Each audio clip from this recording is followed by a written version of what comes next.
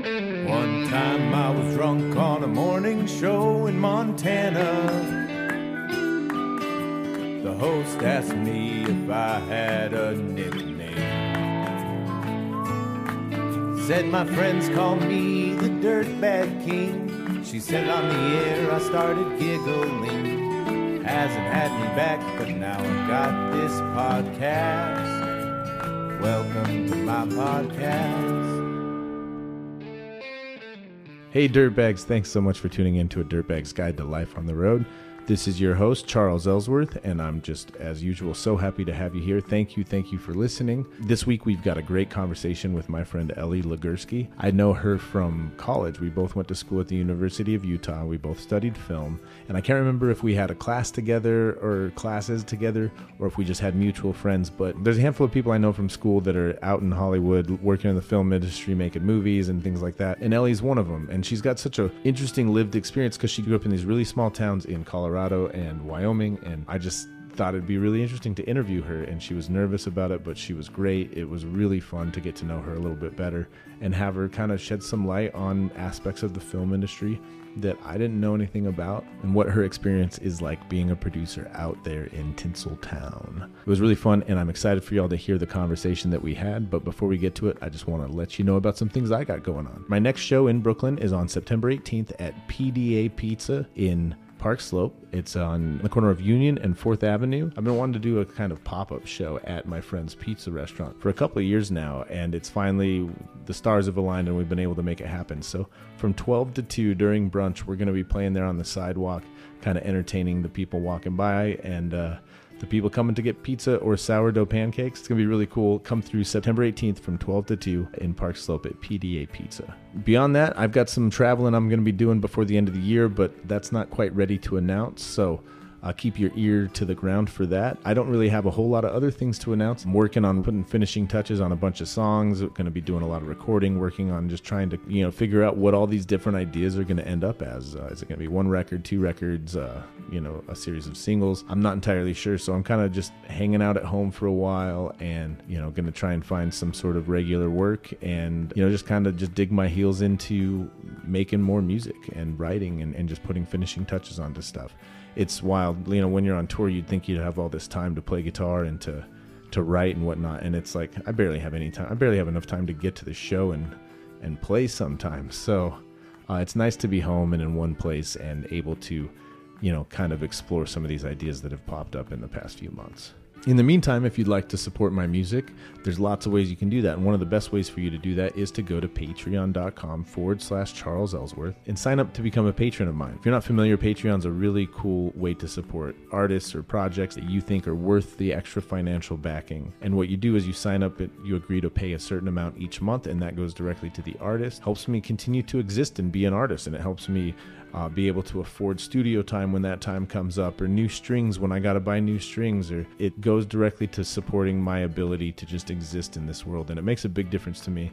And I've got some exciting stuff that I'm posting up there. I'm always trying to write, little journal entries or kind of update you all on what I'm up to there, give you access to videos early, some recordings, things like that other people just don't get to listen to or don't make it to all the parts of the internet. That's where you can find special and unique access to me and stuff that I work on in my brain. And it's all so appreciated. It makes such a big difference. Being in that weird transition spot I'm in right now from coming home from tour and trying to figure out my plan as far as work and like how I'm going to make money the next few months. That's always a weird transition, and my patrons are a big help in making sure that transition isn't so over the top stressful or it just kind of smooths it out a little bit and makes it to where I can, it smooths it out a little bit, and honestly it just relieves a lot of stress for me, and it makes it easier for me to focus on finding more work or creating more music, doing things like that, making the podcast, all those things. Your support makes such a big difference. It makes it possible for me to do all these things. So please go over to patreon.com/Charles Ellsworth and check out what we've got going on over there. Another great way you can support me and other artists or musicians that you care about is through Bandcamp. And Bandcamp Fridays is a really cool thing that they've been doing since COVID started, where on certain Fridays, Bandcamp donates 100% of the revenue from purchases on Bandcamp directly to the artist. So they don't take any of their fees whatsoever. If you ever wanted to go over to charlesellsworth.bandcamp.com, and it's this Friday, September 2nd, you can go there and know anything that you buy there, that money is going directly to me to support my ability to keep making music, keep making the show, all of those things. Fingers crossed, gonna have a couple new things to post up there on Friday, so keep an ear out for that. If you're not in a position where you can spend money right now, I totally get it, and trust me, no worries at all. There's really great ways you can support me or the podcast without having to spend any money at all. And the most important thing for you to do is, if you have the Apple Podcast app, go leave us a 5-star rating and a small review, a short review. It doesn't have to be super in-depth, just telling us why you like the podcast. And that helps get the podcast out to more and more listeners and helps get my name out there to more and more people. So if you're not really in a position where you can spend money right now, that's a great way you can do it, is leave us a review on Apple Podcast app. Another way you can support me without having to spend any money is following me on Instagram, charles.smellsworth, or you can make sure you're following me or subscribe to me on YouTube, following me on Spotify, and just check out my music. If you're not familiar with my music yet, now's a great time to go look at it. I got 10 years worth of stuff up on Spotify, Apple Music, all over the places you listen to music. Go check it out, Charles Ellsworth or Charles Ellsworth and the Dirty 30, and yeah, just start a deep dive. Believe it or not, when you stream my music, I make a little bit of money. It's not a ton, but it makes a difference. So go check it out, and if you like anything, put it on your playlist, share it with your friends if you think people you know would like it. That all makes a huge difference for me, and the good news is it doesn't cost you a thing. So that's pretty much it. Thanks so much for listening. Thank you for checking out the podcast. Enjoy this conversation with my friend Elli. Yeah, I mean, I've done it a few times. Usually people just opt for the phone call version if it's not in person, because it's just like easier. Yeah. But like, it's nice to see you. Yes, it's good to see you. Yeah, because it feels like a real conversation. Yeah, because where in the world are you right now? I don't know if I'm taking away from what you want to talk about when we're actually recording. But okay. Well, we're recording, but we can. Okay. We talk about everything. So I am in Brooklyn. I'm in my apartment in Brooklyn. Nice. Okay, cool. Yesterday I was wearing my Brooklyn. I got like a shirt when I lived there in like 2010 at some farmer's market in Prospect Park, and I was wearing that shirt yesterday. So nice. Brooklyn was on my mind yesterday. That's awesome. I honestly always thought that you would end up living here at some point. You know, I lived there when I was younger, and I absolutely loved it. But I actually visited New York in June of this year, and I was like, God, it's just like, it's a hard, I mean, like, I guess like any place is a hard place to live in. Like LA is really hard and really sucks to a lot of people. But I just was like, wow, New York is like a really hard place to live. Because I was just thinking about like, just like, I didn't have to like take like groceries home or laundry anywhere or anything like that. And even that, just like getting around was like, and again, maybe it's just because I'm like so out of touch with it. Like I used to be really like savvy with all that stuff, but it was just like, I just felt like I was taking all of my mental energy, and I was like, well, whatever. It's just because I've only applied that to like a car now that I live in LA, you know? And so it was like funny, but anyway, I mean, like I absolutely love New York, and I probably like, I would be down to like live there for several months, but I don't know if I would like move there. Totally. You know? Yeah. So yeah, I'm kind of, it is very much a difficult place to live and exhausting. And I say that like this comes up on every podcast episode, but I've got a great situation, a good apartment, and good roommates. So it's like fine, you know, yeah. But I definitely am like looking for a reason to leave. Okay. You know? But like right now it's like the best place for me to be. Yeah. I mean, like if you have a good place to live and you like who you're around, like that's obviously like 75% of totally. being okay with where you live, which I have discovered very through the hard ways. But yeah, no, that's interesting that you say that, because that is what keeps people places, you know, for the most part. Yeah, for sure. Yeah, that's the main reason, you know, because I can still tour and travel almost as much as I want to. And, you know, for me, if I move anywhere else, I want to live alone or maybe with like one other person. And right now, that would make my rent probably double at least. God, because I have a really cheap place right now and have for like 7 years. Yeah, so it's like sometimes it feels like more of an anchor than a launch pad, because I feel like, if I was forced to make more money each month, I might actually go out and do more things. But because like my life's kind of cheap, I'm able to just like spend a lot of time at home playing guitar and like writing songs and stuff. Yeah, that's amazing. That's what you should be doing. So that's great. Yeah, I mean, I also have that like overachiever part of my brain that's like, yeah, but you should, when you're not touring, be like doing film work, or like, you know what I mean? Like doing everything. You should be like making a podcast and all, all these things. And it's like, but really all I ever wanted to do was just sit at home and play guitar. So, and I do a lot of that now. So that's great. Because when did you start this podcast? Like, how long has this been in your life? During 2020. Okay, nice. Yeah, okay, during cool. I don't know, like spring of 2020. I'd always wanted to do it, but like, obviously that was a good time. I would have spiraled out super hard if I hadn't just given myself like tons of projects to work on, and this was one of those things. Nice. No, that's good. I I guess like everybody, like during the pandemic, I was like, I'm going to take all these like free classes. I'm going to like learn a new language, all this stuff. But like the most productive, quote unquote, that I got during pandemic was like a group of friends and I like started this movie club, and we basically put together a list of all the movies we were embarrassed that we hadn't seen before, or like weren't really like that familiar with, that are like well-known movies.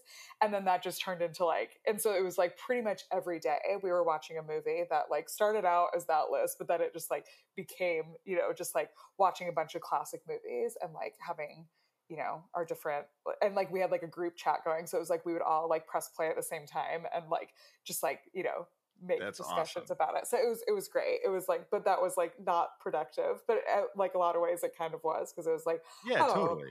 Like that's why we all got into this industry, right? Is like because we all love movies and we all like, don't spend enough time like actually enjoying movies, or at least like that's how I feel a lot of the time. Is like I'm in the weeds with working in it a lot, and so it's like, oh yeah, I actually do like this. Yeah, totally. I used to, when we were in film school together, like I would watch 3+ films a week, just like it was just, and all growing up, that was just like an obsessive thing that I loved doing. And I'm embarrassed to, like, I just started Mad Men last week,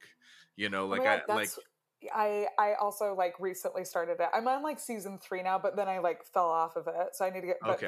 But I'm also a recent Mad Men person. But I just like don't watch things. I guess that was like my example of like I don't see things the way that I used to, or like watch as many like movies or films, or like I don't know. It's kind of fallen off big time. Yeah. Same here. Because I'm like, I don't know if it's because I'm like jaded, or if I just like don't genuinely have more time, but it's like whatever, totally. Like having time is always like, it's up to whoever, however you want to make your days or whatever. But it's just funny because I'm always like, because I also like, I just watched Sopranos. I didn't watch Game of Thrones until like, I wanted to like, it like kills me not to be a part of like pop culture phenomenons. And so I couldn't not watch Game of Thrones final season with the rest of the world. So I like binged all of it leading up to the final season. And so I was obviously like, I don't know, 6 or 7, 8 years late to the game. But then, and then I did watch the final season and it was obviously terrible. And so it was like, oh my God, I've wasted so much time. Anyway, but it was just like, there are lots of things where I was like, wow, like there are so many other shows that I like haven't prioritized. And so like, anyway, there are lots of things like that I would also like, I'm trying to keep up on, because there's just not enough, like there's not enough time, there's not enough this, but there's also like so much good shit to watch. So it's all about prioritizing. Because like I have friends like Eric Fisher, like I feel like he like consumes the most content out of anybody that I know. And it's like every time I talk to him, he's like referencing the show, or whether it's new or old or whatever. And I'm always like, God, that's so inspiring. Like I need to, because it's not like he's like less busy than I am or whatever, but it's just like he prioritizes it. So it's like I've gotta get on that level. But then something else has to suffer if you're not doing that, or like it's hard. It's like I want to exercise, I want to practice guitar, I want to work on the podcast and things like that. And then sometimes, especially a show like Mad Men, I'm realizing like you got to pay attention to that show. It's not like maybe I could catch up on the Marvel films while like editing other videos and stuff, and I might do that. But there's certain shows, especially like the ones that I really want to watch. Like I love getting lost in a film or a show, or and kind of getting enveloped in that world. And it's hard to when you're just like, it's just background noise. Yeah, totally. Because there are plenty of shows that I watch in the background Uh-huh. but it's just trash to like because as I've been like working and stuff, I'll often like just watch like shitty reality TV in the back. Like my favorite is 90 Day Fiance. Oh, It's like nice. my friend Jared introduced it to me, and it's like I've seen, and like there was like a time where I was like, like it just like would automatically start playing the next episode, and I like ran out of episodes, and I was like, oh my god, like that is so humiliating that I've gone through every like spinoff and like in this 90 Day Fiance universe that I'm like out of episodes because it You've was gone just through like, all of it. yeah, which is so like dumb that it's like that's something that I've watched all of, Mhm. but not anything worthwhile. But hey, I there's no love better that show though. on television. Yeah. No, I last summer I was upstate with some friends, and the couple we were staying with, the husband was like really into oh man, what's that one? They have a season in Salt Lake, Real Housewives. Okay, great. Yeah, yeah, Yeah, yeah. and he was like, he's like, you lived in Utah. Have you ever seen Real Housewives of Salt Lake? And I'm like, no. And so like after like it was so funny after like the NBA finals, or we watched uh whatever show. What did I just say? I forgot the name of it. Real Housewives of Real Salt Lake, Housewives of which Salt is Lake City. also a treasure, which is also Yeah, a great which is show. no, totally. And we watched like 2 episodes, and I was like, I could definitely like go down a rabbit hole if I was like out of surgery and on like Percocet or something, and just be like, yeah, let's just watch this. Yeah, no, it's um, amazing. yeah, no, there's some great things about like, I mean, there's just so much good content. Whatever you're looking for these days, like, there's probably plenty of it. And Yes, sometimes I just exactly. get overwhelmed Right. by the choices. And so it's nice when someone's finally like, no, you need to watch Mad Men. And I'm like, okay. And then like within 3 days, I watched the first season. I'm like, I've been fucking missing out. What am I doing? Yeah, yeah, exactly. Um, Getting swept up in it. That's the best feeling. totally. And so just to kind of jump into like more background on you, you said you grew up in Wyoming. Like, how did you get into, tell me a little bit about growing up and then how you got into the idea of wanting to make movies. Oh my God. Yeah, it's like, yeah, I was born in Wyoming. My Nobody in my family was ever into movies, TV. Like my parents were really into books and literature. So I do Mhm. remember like stories were like a big part of childhood or whatever, but there was definitely like nobody in my like stratosphere was like into movies or whatever. And like, um, I just remember like my first like real memory of like wanting to get into the movie industry was the Oscars. Like I remember, and like I'm still obsessed to this day. Like people kind of know me for it because it is like my favorite day of the year, and it's like Uh-huh. because when I was a little kid and I was like living in these super small towns in Wyoming, and then we eventually moved to Colorado and Utah when I was when I was super young. And it Uh-huh. was like I was always in these very small towns, and it was like the Oscars was like the ultimate glamour, like the ultimate Hollywood, like this whole universe that I couldn't reach. It was like Totally. this Yeah. whole thing of like, wow, like a bunch of like skinny blonde rich people are on this red carpet, and like I am none of those things, but I really want to be all of those things. And Uh-huh. like Yeah. I so anyway, like I just remember and so like it was like my first association with wanting to make movies was to be like an actress on the red carpet. Like I want to be a movie star, I want to be a movie star. But then it was probably when I moved to Colorado. I was living in a town called Pueblo, and I just remember like at one point I had rented most of the movies in our Blockbuster that was Uh-huh. there, and that was right around the same time that Netflix came around and they delivered DVDs to you. And so I remember just like begging my mom, because there was like different subscription services, right? Like you could get 1, 2, or 3 DVDs at a Uh-huh. time delivered to you. And I was like burning through them. And so I was like, can we please just pay extra to get 3 DVDs at once? And she was like, ugh, I guess. And so like we like had to pay that like what, like $12 at the time to get Uh-huh. it every week. And I just remember the first movie that I was like, oh, like movies are a little bit more than just like fluff and bullshit was Uh-huh. Boys Don't Cry. And I Oh, think, cool. let me actually see what year that came out. Because I think if I remember correctly, I was like 9 or 10 years old.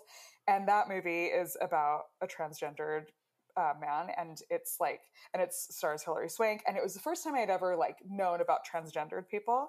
And I Uh-huh. was like, what else is there that I don't know about? Like, it was like this Totally. very like scary, not scary, but just like a big realization of like, wow, this is like actually like opening up new worlds for me. Like, it's not Yeah. just like Star Wars and not just like, you know, like these fantasy, but like actual stories about real people that I don't know anything about. And like, obviously, again, like I wasn't sheltered by any means because I actually had a very like unsupervised childhood, but it still is like, you know, inherently when you're growing up in small towns in the US, like you're just not like aware of a lot of what's going on outside of those little towns. And so it just was sort of like, oh, this is like a big deal to me. Like, this is what Uh-huh. I really want to start figuring out like the deeper meaning. And so that's when I was like, I'm going to go to film school and I'm going to study film theory and all that stuff. And anyway, and That's cool. that's how we eventually met. I mean, I was trying to think about when we actually first met because I can't even remember if we had classes together or if we just like knew about each other or what. But Yeah, I yeah, honestly can't remember. I thought of that today. I was like trying to think of like when I met you, and I'm like, I don't remember when. We may have had a semester with Paul together at yeah, some that would make point. sense. Yeah. Um, but I can't fully remember. Mike is the only one that I remember. Like, well, not the only one. I remember a handful of people, but I can't. And I would always like dip into his class or Yeah. like random classes or whatnot because I'd end up working my class night, so I'd make it up like the next night. And so I don't know if I saw you there or where. But this is when I say Paul's class to those of you listening. It's our screenwriting professor at the University of Utah. One of these days I should get him on the podcast because Oh that my dude God, yeah. rules. He's still to this day. I'm just like, because I've definitely like fallen out of touch with him, but like he's very much the reason why I like that I even like stayed in college, probably like that Uh-huh. class. Like, he was such like a superhero in my eyes, and like those classes and that community that we all had in that class was like the like I mean, it was definitely like a shining feature of going to school there. Like, it was like I probably would have just like started working, which like I had opportunities to like not necessarily finish school and just like go out and start working in the world, but like that was one of the things where I was like, man, I'm like not ready to leave this environment yet. And I Yeah. still like nothing has duplicated it since then. So anyway. No, I'm with you. I took that class like as many times as they would let me, Yeah. and will still say like that's one of probably the only thing that makes me feel like I learned anything in college. Yeah. It's true. and It's and true. not that they were just like making me jump through hoops while taking my money. Right, exactly. And yeah, and Um, like, and I'm still really good friends with a lot of people that I met in that class. I mean, like, it's kind of totally, wild yeah. because you do One just people get so always close. Yeah, people always say the connections you make in college are what make it worth it. And I'm like, I can see that. Not that I haven't really like used that. I haven't really pursued a career very hard in that world, but like a lot of my really good friends and people who I have worked with over the years did come from college.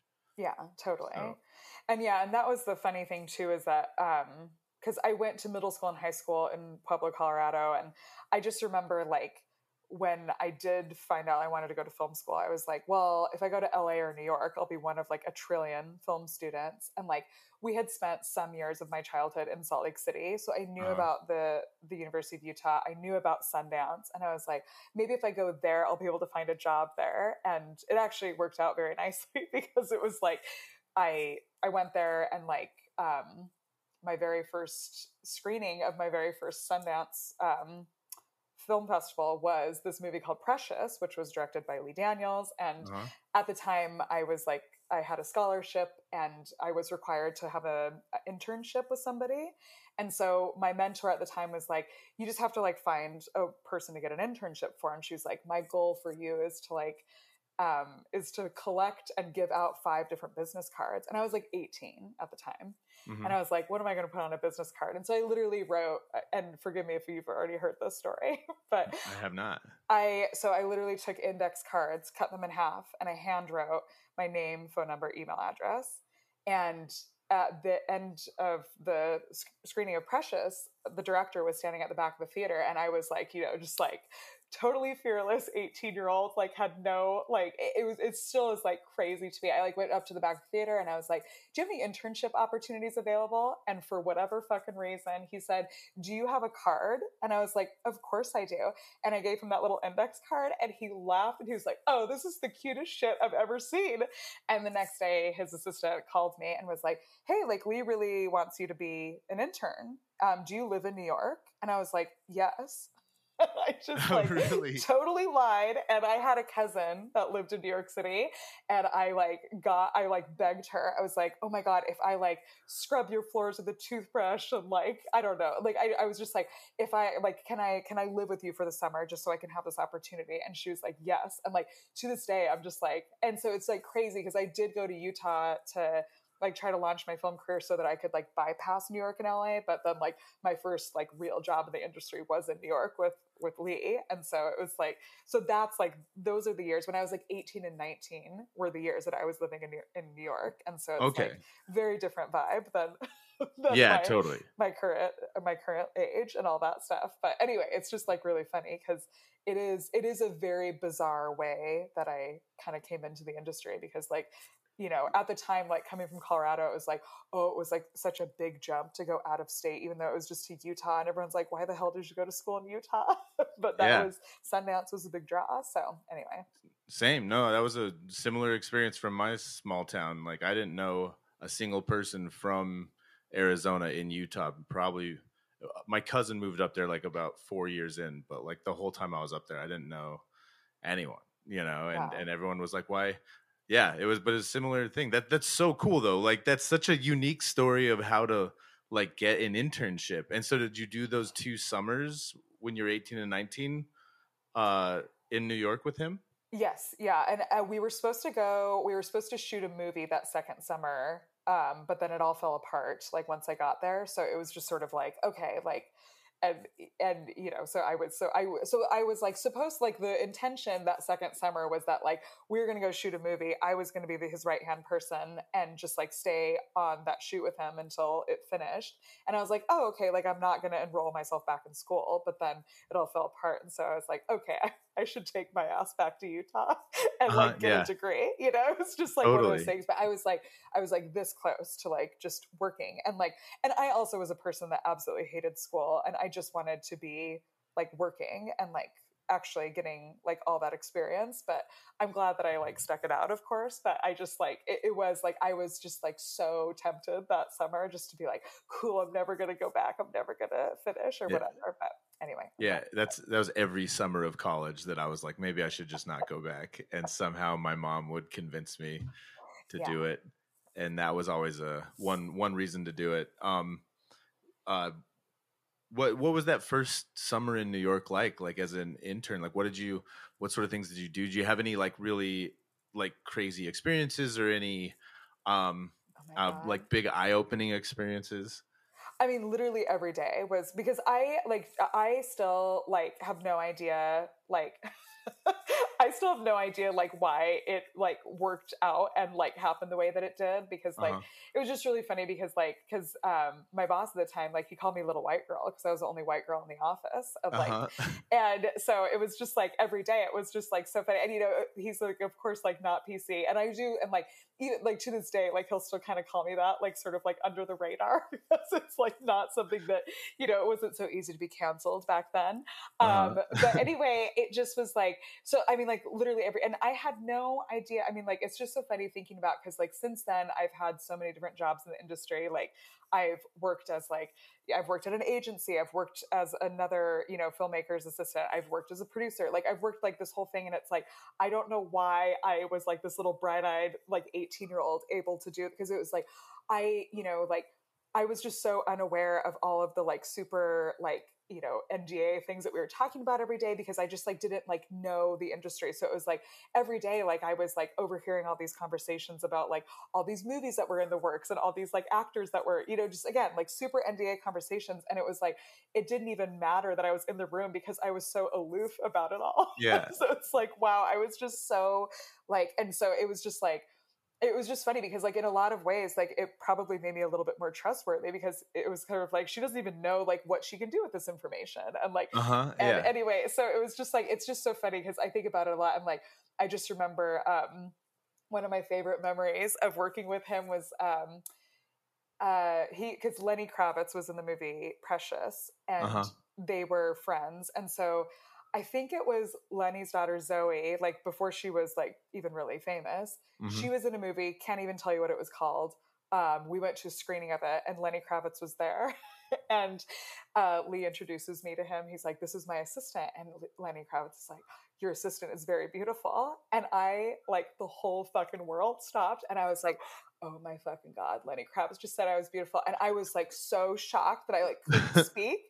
And he kind of laughed. And I was like, "I think you're really beautiful too." And then Lee was like, "Wow, you really lost your shit back there." And I was like, yeah, I was like, he's the fucking hottest guy in the world. And he just said I'm beautiful. What am I supposed to say? So that was like a really, and again, like I just had no, I mean, it was just shit like that all the time. And it's like, I just think about it and like, I have a lot of like, compassion for that 18-year-old that was literally just like bouncing around New York City without like any idea.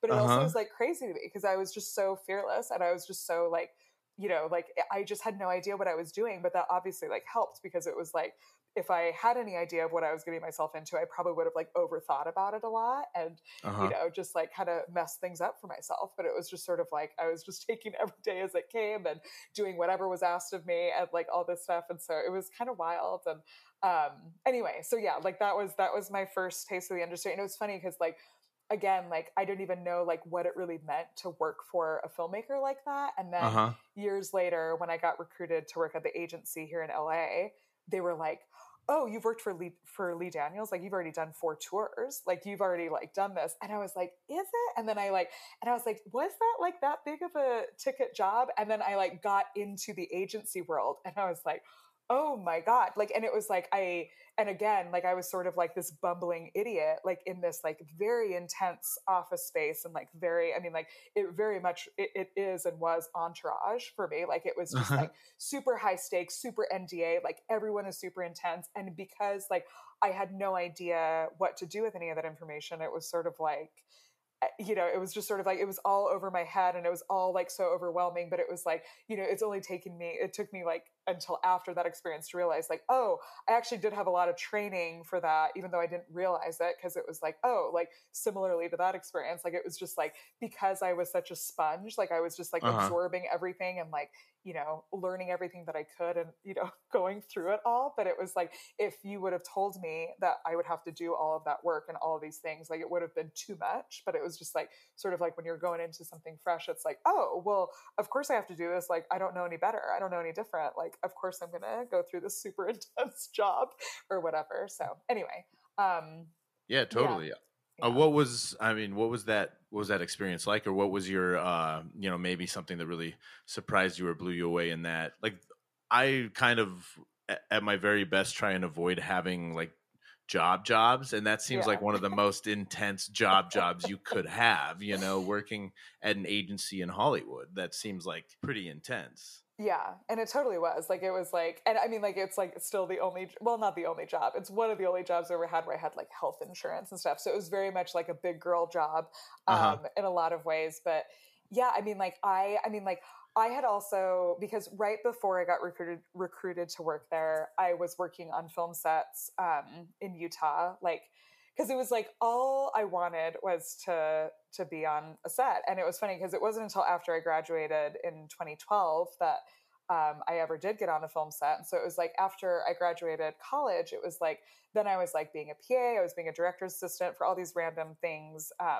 in Utah. Oh no, I think my screen just froze. But anyway, I don't even know how to, maybe it's going to be okay. Okay, sorry. So anyway, like I was working on all these film sets in Utah, and I loved being like on the battlefield. Like I loved being on set. I loved being like in those crazy hours and like with all the crew and camaraderie and all that stuff. And so when I got, and we were also making movies with all my friends. We actually just watched, there is our 10-year anniversary. I don't know if you remember this movie of Point B. Yeah. Yeah, we just all got together and watched that. And I was like, Oh, oh my that's God, it's been awesome. 10 years since we made that movie. It was crazy. But I was just loving every second of just like actually making movies with people. And then when I got recruited for this job, I was like, like the person that recruited me was like, if you want to make movies like for real, like you need to get out of Utah. Like you need to come to LA and learn the industry. And at that point I had like avoided LA like the plague. Like I was like, I'm never going to live there. It's the worst place on earth, all this stuff. But she convinced me, and I got there, and I absolutely hated it. Like my first year in LA was so miserable. Like I hated the office environment. I hated like knowing about how all these deals were made. I hated like all the financing and all of the bookkeeping and all of the spreadsheet keeping and all this stuff. But something that I didn't realize until later was that like it really was like the perfect like grad school and training ground for producing, which is what I do now.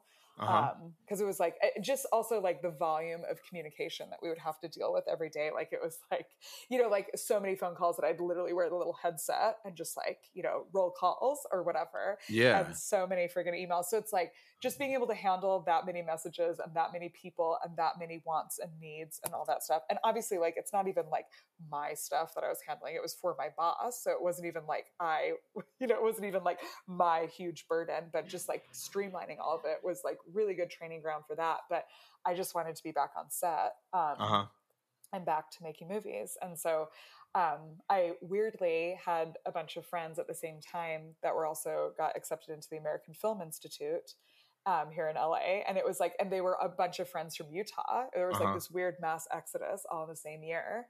And so they were all making their student films, and I just started like asking them if I could like work on their movies like on the weekends or whatever. And so like I was able to like start getting back on set and like kind of like moonlighting, so to speak, as a producer on these like little tiny dinky projects. But it was enough to like cut my teeth and kind of get used to actually making movies again. So yeah, it was. But yeah, the first year that I like lived here, it was just like I hated where I lived. I hated everything about my job. And then it was like, and I was like, well, I think I should just give it a second chance. And that's when I got a different job, got a different apartment.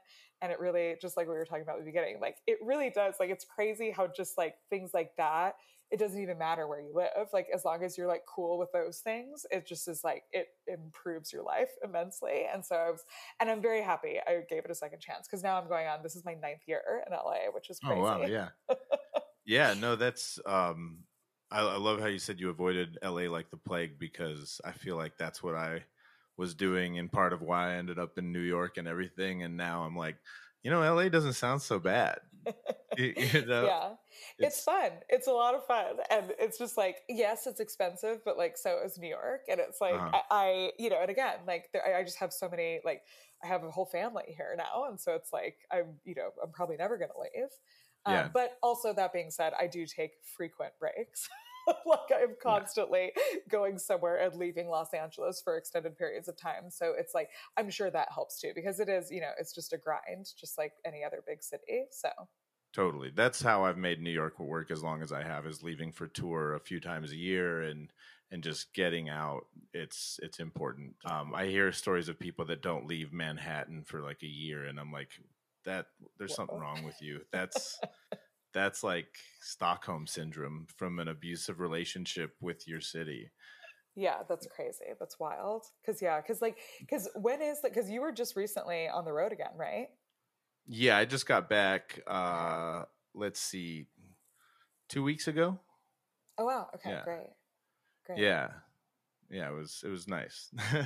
Because like, do you have a car in New York, or are you just like, or like, who are you going, like what vehicle, what contraption are you going on the road with whenever you're going? I have a van that I bought like last year. And so when it's me and the band, I've got, some of the seats in there, so we, can all have seat belts and then gear and whatnot. But this last tour was just me and my dog. And so I have a cot in the back and, like my camping stuff and whatnot. And so it's just like Yeah, the goal when I'm touring solo is to spend as little money on hotels as possible by sleeping in the van. And yeah, it was cool. This tour, we on all of our days off kind of like did a bunch of hiking in Montana and Utah. Oh, And amazing. yeah, it was kind of like the realization of a long time dream. I kind of realized like towards the end of it, I was like, oh, you've been wanting to do this sort of thing where you're on tour, but like days off, you're like fishing and hiking and you've got a dog and you're just like kind of living on the road. And I've been doing some variants of that for years, but this was like kind of the trip where it all made sense. I didn't really like lose any money, and the shows all went great, and the hiking and everything was really fun, and my dog's just the best thing ever. And it was just kind of cool to be like, oh man, you've been working at this for a long time, and it's like this is kind of a big step for you. Yeah, no, that's awesome. That's great. That's the best feeling when it like when you're like, oh, it actually like feels good. It actually makes sense to be Yeah, doing this dream totally. of mine. Yeah, Yeah. it's weird. I remember a few years ago, and I don't want to talk about myself the whole time, but a few years ago, I was in like kind of a really rough spot. And for years, every time I talk about my music career, I'd say I felt like I was beating my head against a brick wall, and I was like making progress on getting through the wall, but like it was really destroying my face, and it wasn't really worth it. Yeah.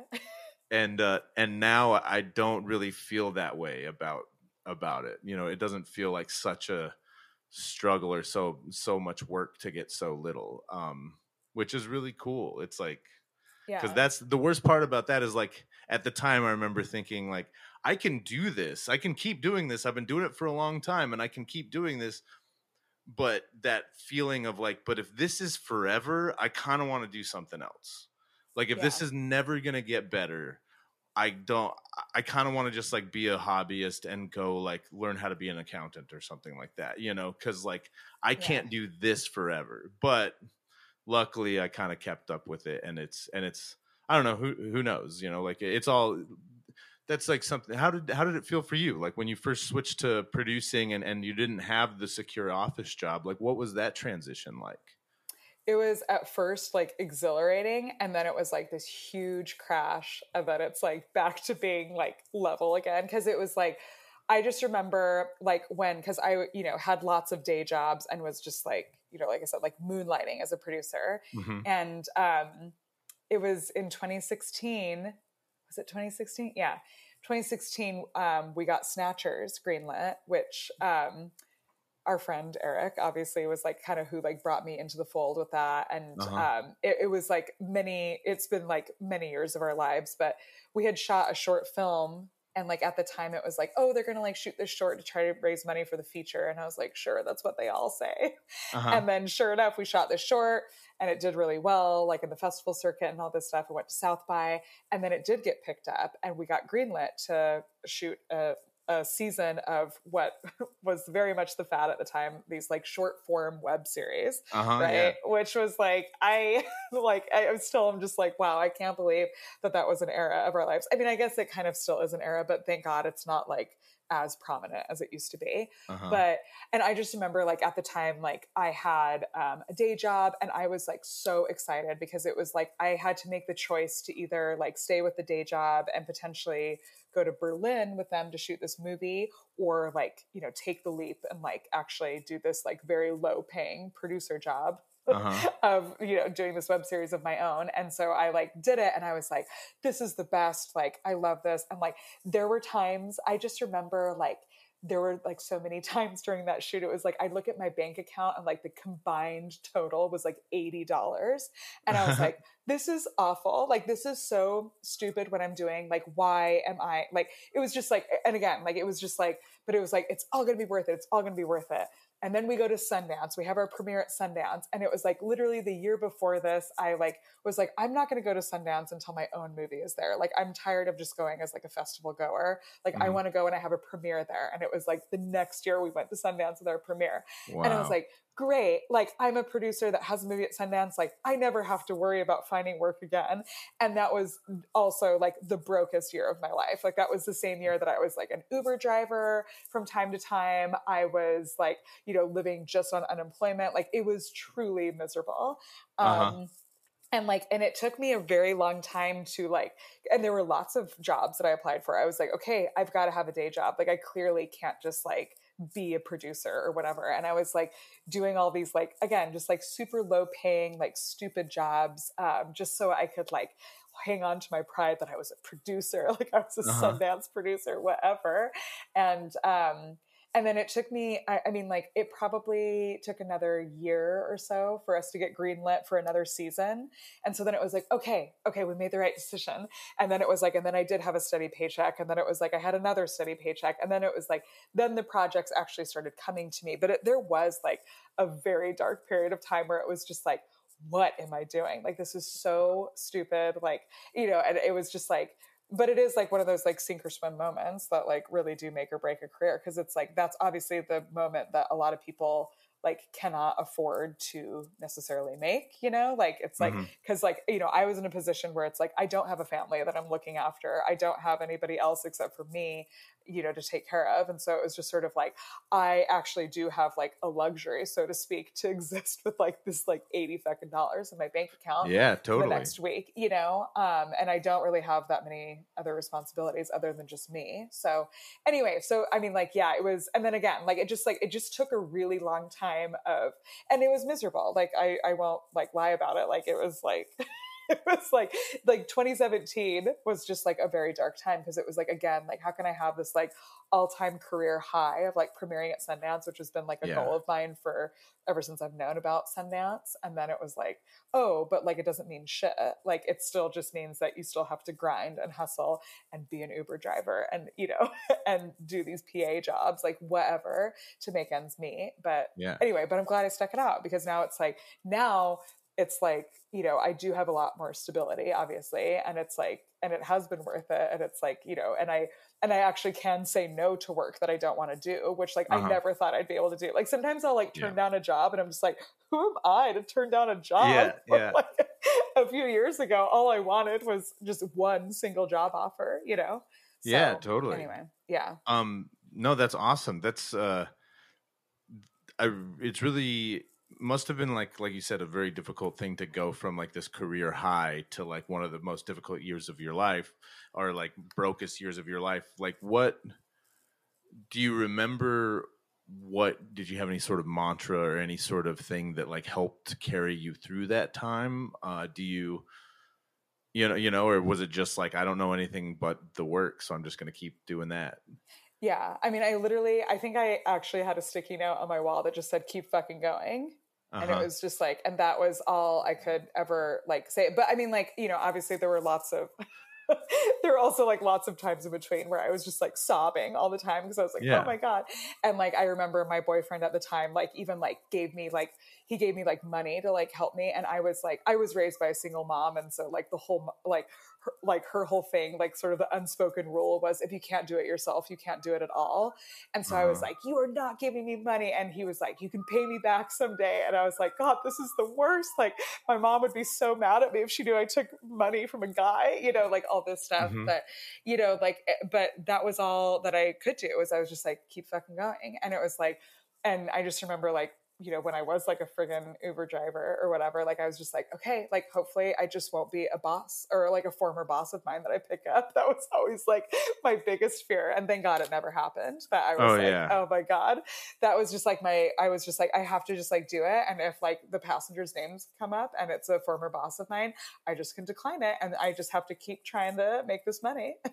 But anyway, totally. Yeah. That's such a like made for TV moment, is like the old boss getting that, like that's the low point of the film, is the old boss or coworker getting in the Uber while you're not that there's anything bad about being an Uber driver, but like going from like doing that sink or swim moment and choosing, and then feeling like in that moment like I made the wrong choice because you couldn't see the long view of like where you would be in 6 months or a year.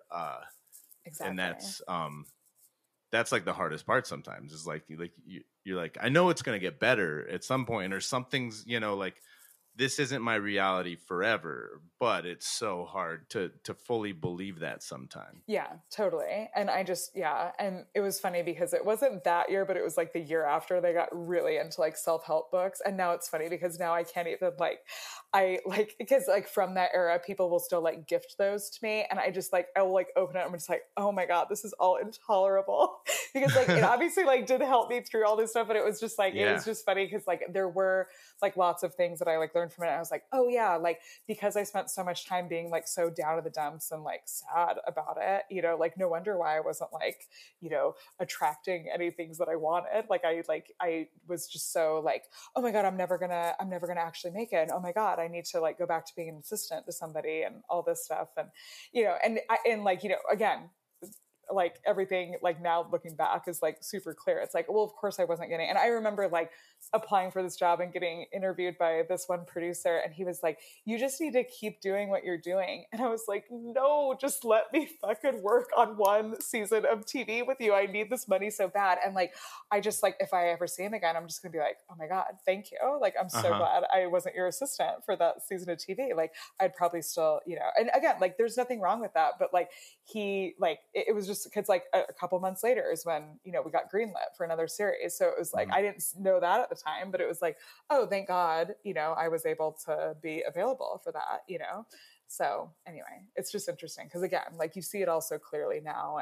And again, like there's obviously nothing wrong with having a day job and pursuing, you know, your dream, because it's like, that's what all of us are doing. Like even now, like as I'm producing, like it's not what I always want to be doing. Like every single job, like even today, like I told you before we got on, like I've been like actualizing my budget and running payroll. And I'm just like, God, I hate production. Like I just like, there are like still certain moments where I'm just like, God, I hate this. And like, I just want to write. I want to have my own TV show, and I want to be like a different kind of producer, like a creative producer. So it's like, and that's what I'm like constantly working towards. But it's like, I obviously like am paying my bills doing these jobs. So it's still the same shit, but just like a little bit, you know, a little bit better title, like a little bit. But it's like, you know, I think there's always an element of, you know, when you are somebody that working in our industry, like there's always something else you want to be doing. Like, you know, or not even just in this industry. Like, I guess that's probably the case for everybody. Like, there's always something that you're working towards. So, so I'm still, you know, haven't lost any of that at all. But anyway. Yeah, no, I think it's important to have goals, especially like, especially even if you get to like having the dream job or the, you know, like the show or whatnot, like everything's constantly evolving and constantly changing, and you don't know. It's good to have something to be working towards or looking forward to, I believe. But yeah, you know, what do I know? No, I'm just kidding. At least for me, that's been useful. What's the most difficult thing about working on movies for you? The personal politics. Like, I think that, you know, like you can give me a mountain of paperwork and I will plow through it, and I will, you know, have my stupid reality TV in the background, and I can slay at that all day. But it's like when people aren't getting along, because like obviously like when you get a bunch of artists and a lot of creative people together in a room, like they all have very strong, clear visions of something, and it is a lot to get everybody on the same page. But like at this, you know, like there's never complete unison in that, because obviously every single person is so different. And so there is like, you know, there are lots of times where there are flare-ups, and it's like when, you know, when your creatives are not agreeing with one another, and there's a lot of like when there's like no harmony in the air, it's like you can feel that tension. And like that's my least favorite thing, because it's like there's literally nothing that I can do about it. Like you can have a conversation about it, you can open up the wound and like just like kind of talk it through, but it's still always just really ugly and really hard. And again, it's like there's no like clear solution, where it's like, it's not like, oh my God, this person fucked up their time card, so I have to like unscramble the math and figure it back. You know, like those things, at least there are like clear solutions. But the things that are always the hardest are like personal politics and just like people not getting along, or people, you know, like, and sometimes you're on shoots and it's just like, just because of pure exhaustion, like people just start, you know, like you really are like, you know, comrades, and you're like on a battlefield together. So it's like you see people at, you know, and like myself included, like like you'll see me like very stressed and very, very like exhausted and ugly and all these things. And it's just like when you see those sides of people, and it's just like, again, like there's not really like clear solutions other than just like getting through it. And then it's like, hopefully you come out in the end and it's just like, oh man, like remember remember that day when you wanted to kill me or whatever. And it's like, and like hopefully you can laugh about it, but it is always like, especially as a producer, because everyone is coming to you with their stuff, for the most part, like if they trust you, which like hopefully people do trust me. It's just like you kind of have to, and you have to play it nicely, because there have also been times where I've had to fire people, and it's like, and I've learned the hard way, like, there are different, it's just kind of interesting because like on one of my first shoots, I fired an actor because he was accused of sexual harassment. And it just was like, I immediately fired him. Like I didn't even like ask him. And it was really hard because the unions came down on me and they were like, you were supposed to take disciplinary action. And I was like, what about the zero tolerance policy? Like you shouldn't have to like discipline somebody that's like, And totally. So anyway, it just was like, it was so interesting. So it's like, ever since that experience, it's like, okay, like you actually do have to, like, even for me, like if I hear something like that, like it obviously like flares up a lot of emotions in me. And it's like, you have to like sort of put that aside and you have to like put on your like investigative hat, even though it doesn't seem right to anybody else. Like, it's just like, you do have to like actually do, as like a boss and as like from an HR perspective, you have to like take that sort of a route with it. And that's always hard too, because it's like, again, like I'm a person where it's like, I have zero tolerance for a lot of shit, but then it's like, oh, like when there's like so many different entities and so many millions of dollars and so many different unions involved, it's like you have to have a paper trail of all the things that you did before you let this person go so that you don't get sued or whatever. And it's just like, and like for me, that's like so hard to like stop that train and be like, are you serious? Like I have to do this stuff. And so it's like, it's stuff like that that's really, and again, like that kind of, it comes down to personalities. Like that's not even like, it's again, like it's a huge problem that doesn't have like a clear solution until you reach it, and so it's like, you're just kind of going through very murky waters until then. So, but that's the problem, I guess, with being a boss, is that you are like handling like all this like shit that comes all the way up to you, and it's just like, oh my God. And you have to like, you do have to find the best solution for everybody. It's like, you can't just like do what you think is, I mean, most of the time you can, but it's just like, generally you have to take a couple more steps before you go back to like what your intuition says. Yeah, totally. Like, there's just too many things involved, but cover ground and whatnot. But yeah, that's definitely the hardest part. And just like, and like I said, just like the hardest parts are also the best parts, like just like the pure exhaustion of it all, where it's like you just work like an ox and you're getting home after like 14-16 hour days, and you're just like, the only thing you have the energy for is to like shower and go to bed, but it's like, but I also love that feeling, it's like, I love like just being being, like I said, like on the battlefield. And I'm like, some days I'm like I just had a shoot and we like had 3 days like in the sun, and I'm just like, you know what, I'm just too old for this shit. Or like, there'll be times where I'm like waking up at like 4 a.m. and I'm just like, I'm too old for this shit. What am I doing? Why am I driving my car at 4 a.m. in the middle of a blizzard to make it to set right now? And so there's plenty of stuff like that too that's like hard, and you're just like, why am I doing this? but then it's fun, and then you see all your friends and you're making cool shit, and so it's like, it's always worth it in the end. Not always, but most of the time it's worth it. Yeah, totally. And even the ones that at this point aren't completely worth it, you get paid for it. So yes, exactly. That's which is another beautiful thing. Well, and like another thing that I think about a lot, because I definitely struggle with that sort of thing, like if my band's fighting, or like personal relationships or personal drama, or just like dealing with like someone like a club or a bar manager, someone who's just kind of an asshole. And it's like, dude, I just drove 6 hours to play here. Like, you know what I mean? You're like, I don't need any of this. Like we're getting paid $250 to like entertain your dinner crowd. Like, you don't need to be an asshole about this. I'm not going to be an asshole too, but it's important for me to remember too, though, is like part of why I never wanted that office job or that straight job for 40 hours a week is because you're doing that with the same people over and over again for years, or you're just suppressing it, and not dealing with it because you're like, because you have to see them every day. At least with a shoot, you're like, oh, this will be done in 2 weeks. Like, right, exactly. And that is a nice thing. Is like that is one of my favorite things about it, is that like I don't, because yeah, like from the few office jobs that I've had, like yeah, I do find it to be a lot more exhausting, because it's like, yeah, there is no end. But like with this stuff, it's like, cool, like let's just get through this, and then I never have to work with this fucker ever again, or whatever. And then it's true, like you genuinely don't ever have to work with that person ever again.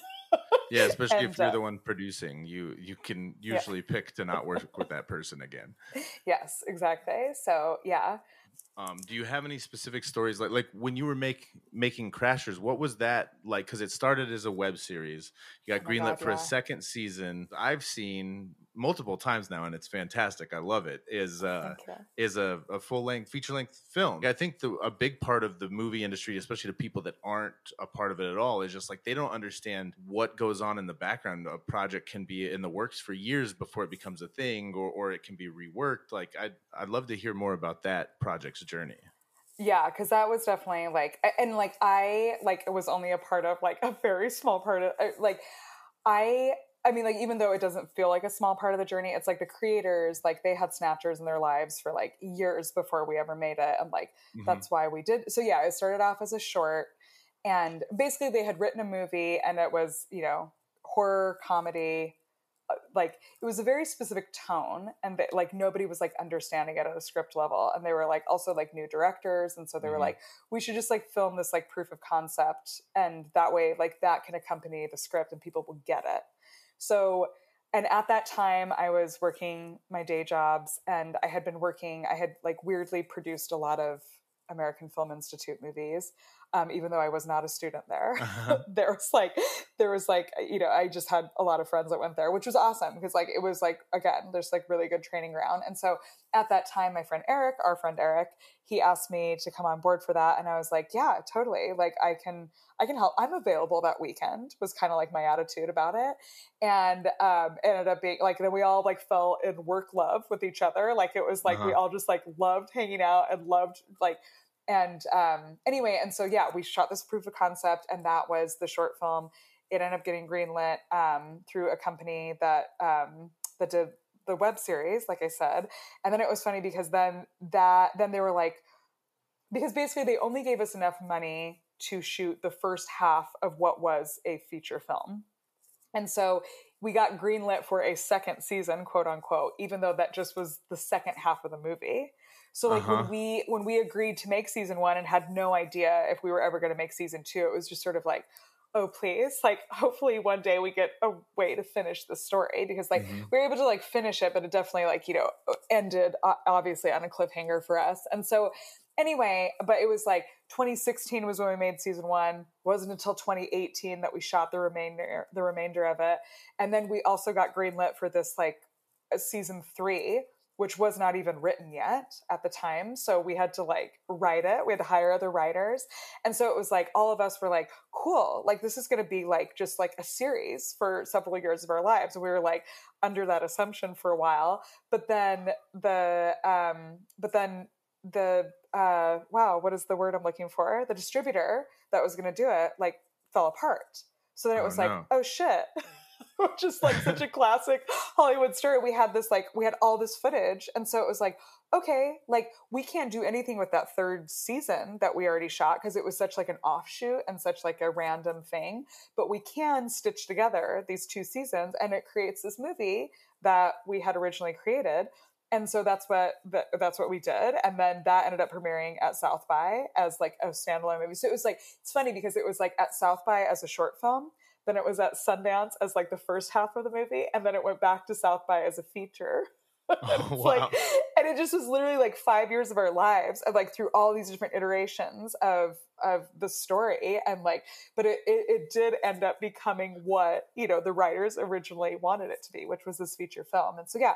So anyway, so Snatchers is, I mean, like, it's just so funny because it really was like 5 or 6 years of my life, but it was like, probably like 8 to 10 years of the creators' lives. Cause like, they were like, they've been working on it forever. And like, they were trying to get it off the ground, and like, they just like put their own money into it. And we're just going to try to make people understand like what we're going for by just shooting this like one part, you know, that'll hopefully sell it. So anyway, yeah, it was kind of wild. And it was on HBO for a while, and now it's just on Amazon and a bunch of other things. But anyway, but yes, it exists out there in the world as a feature, and it's really fun. It still is like, I mean, like, it obviously will always be one of my favorite experiences, and I still have one of the snatchers, one of the creatures with me, even though his legs are starting to fall off and he looks pretty bad, but that's okay.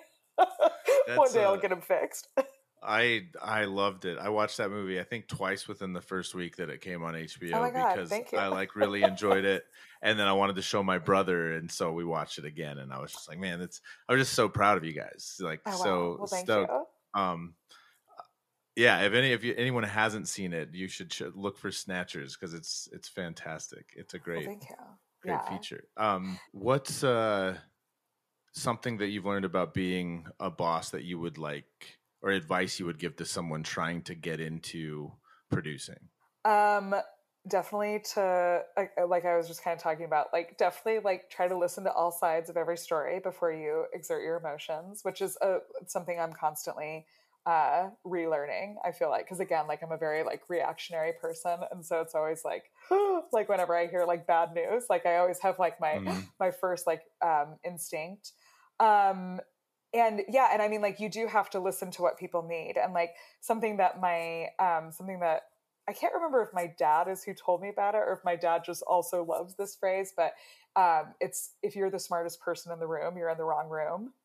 And I'm a big believer in hiring people that know what they're doing and, you know, listening to what they need and what their perspective is. Because it's like, yes, like there is a part of being a producer that you have to sort of wrangle expectations, and like, you know, there's always a budget or a schedule to work within the parameters of. Mm-hmm. But for the most part, like, if you have really strong people on your team and really smart people, like, you're in the right hands. And so it's like, and obviously, like I said, like there's always a budget or schedule parameter to be working with. So it's like, you can't always hire like the absolute best of the best, but it's like, but there are still like, you know, when people are excited to work on something, you know, like you obviously like, you can sometimes work with like the best of the best, even though it's not at the rate that they totally deserve and all this stuff. And I hate doing that, but you know, it does happen quite a bit. And, it just is like, again, like just trust the people around you, and like, you know, to a certain extent, like obviously like there are lots of people that, you know, take advantage of that trust, but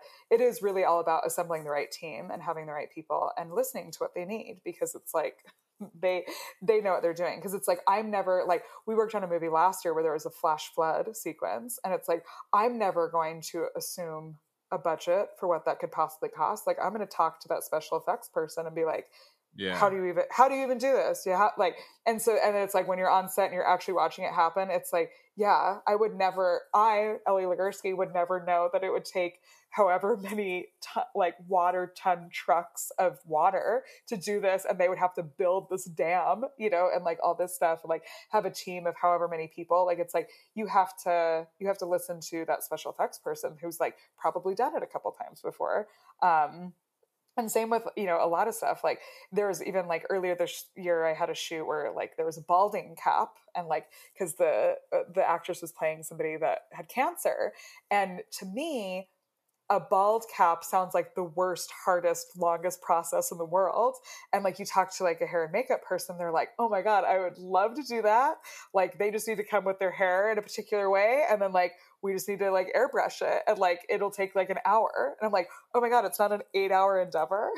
Yeah. So it's like, you know, it's like, what do I know about this shit? And it's like, obviously, like lots of other people know, you know, like that's why you have the different departments and why you have the different department heads. And, you know, again, like you have to like wrangle certain times, but it's like at the most, like, it's just like, you just have to talk to people and like listen to what they need and figure out how to make it all work with what you have. And, you know, it's just always an ongoing conversation. But yeah, I'm just a huge believer. And like, and also like, you know, again, like the whole personal politics of it all, like if you have the right people on your set and everybody's like, you know, a good vibe, it's like obviously going to be a much better experience overall. And so like, I'm also a big believer in, you know, kind of trusting your gut with like hiring somebody. Because it's like, even if they do seem like they are more experienced or, you know, have been under budget 100 more times than this person who's actually going to like, kick ass and just needs to be given a chance to do it. It's like you sometimes do have to listen to that intuition of yours. But again, it's like listening to people and,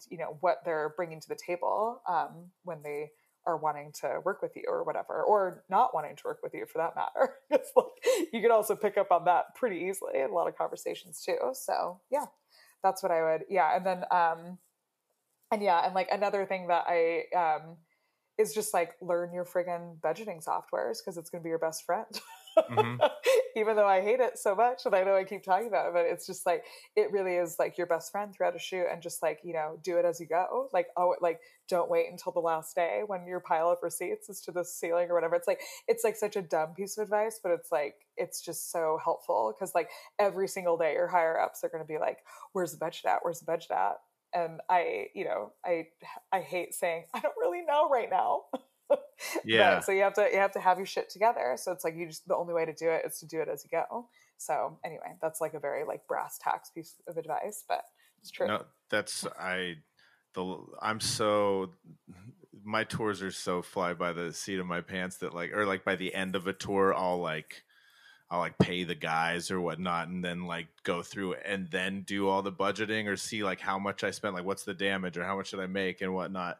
And I tell myself I'm going to just do it every day on tour. And by like day 7 or 8, I just stop doing it. And it's a real problem. But like that kind of advice it's like the same thing as like make your bed every morning and stuff like that, like, or exercise because you feel better and you're more fun to be around and it's good for you.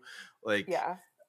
You're just told that your whole life. You're like, yeah, but like the arrogance of youth may make, at least for me, was like, I'm whatever. And then eventually like I'll start keeping a budget every day because it's going to really benefit me to do that. It's good advice. Like get your oil change in your car, like.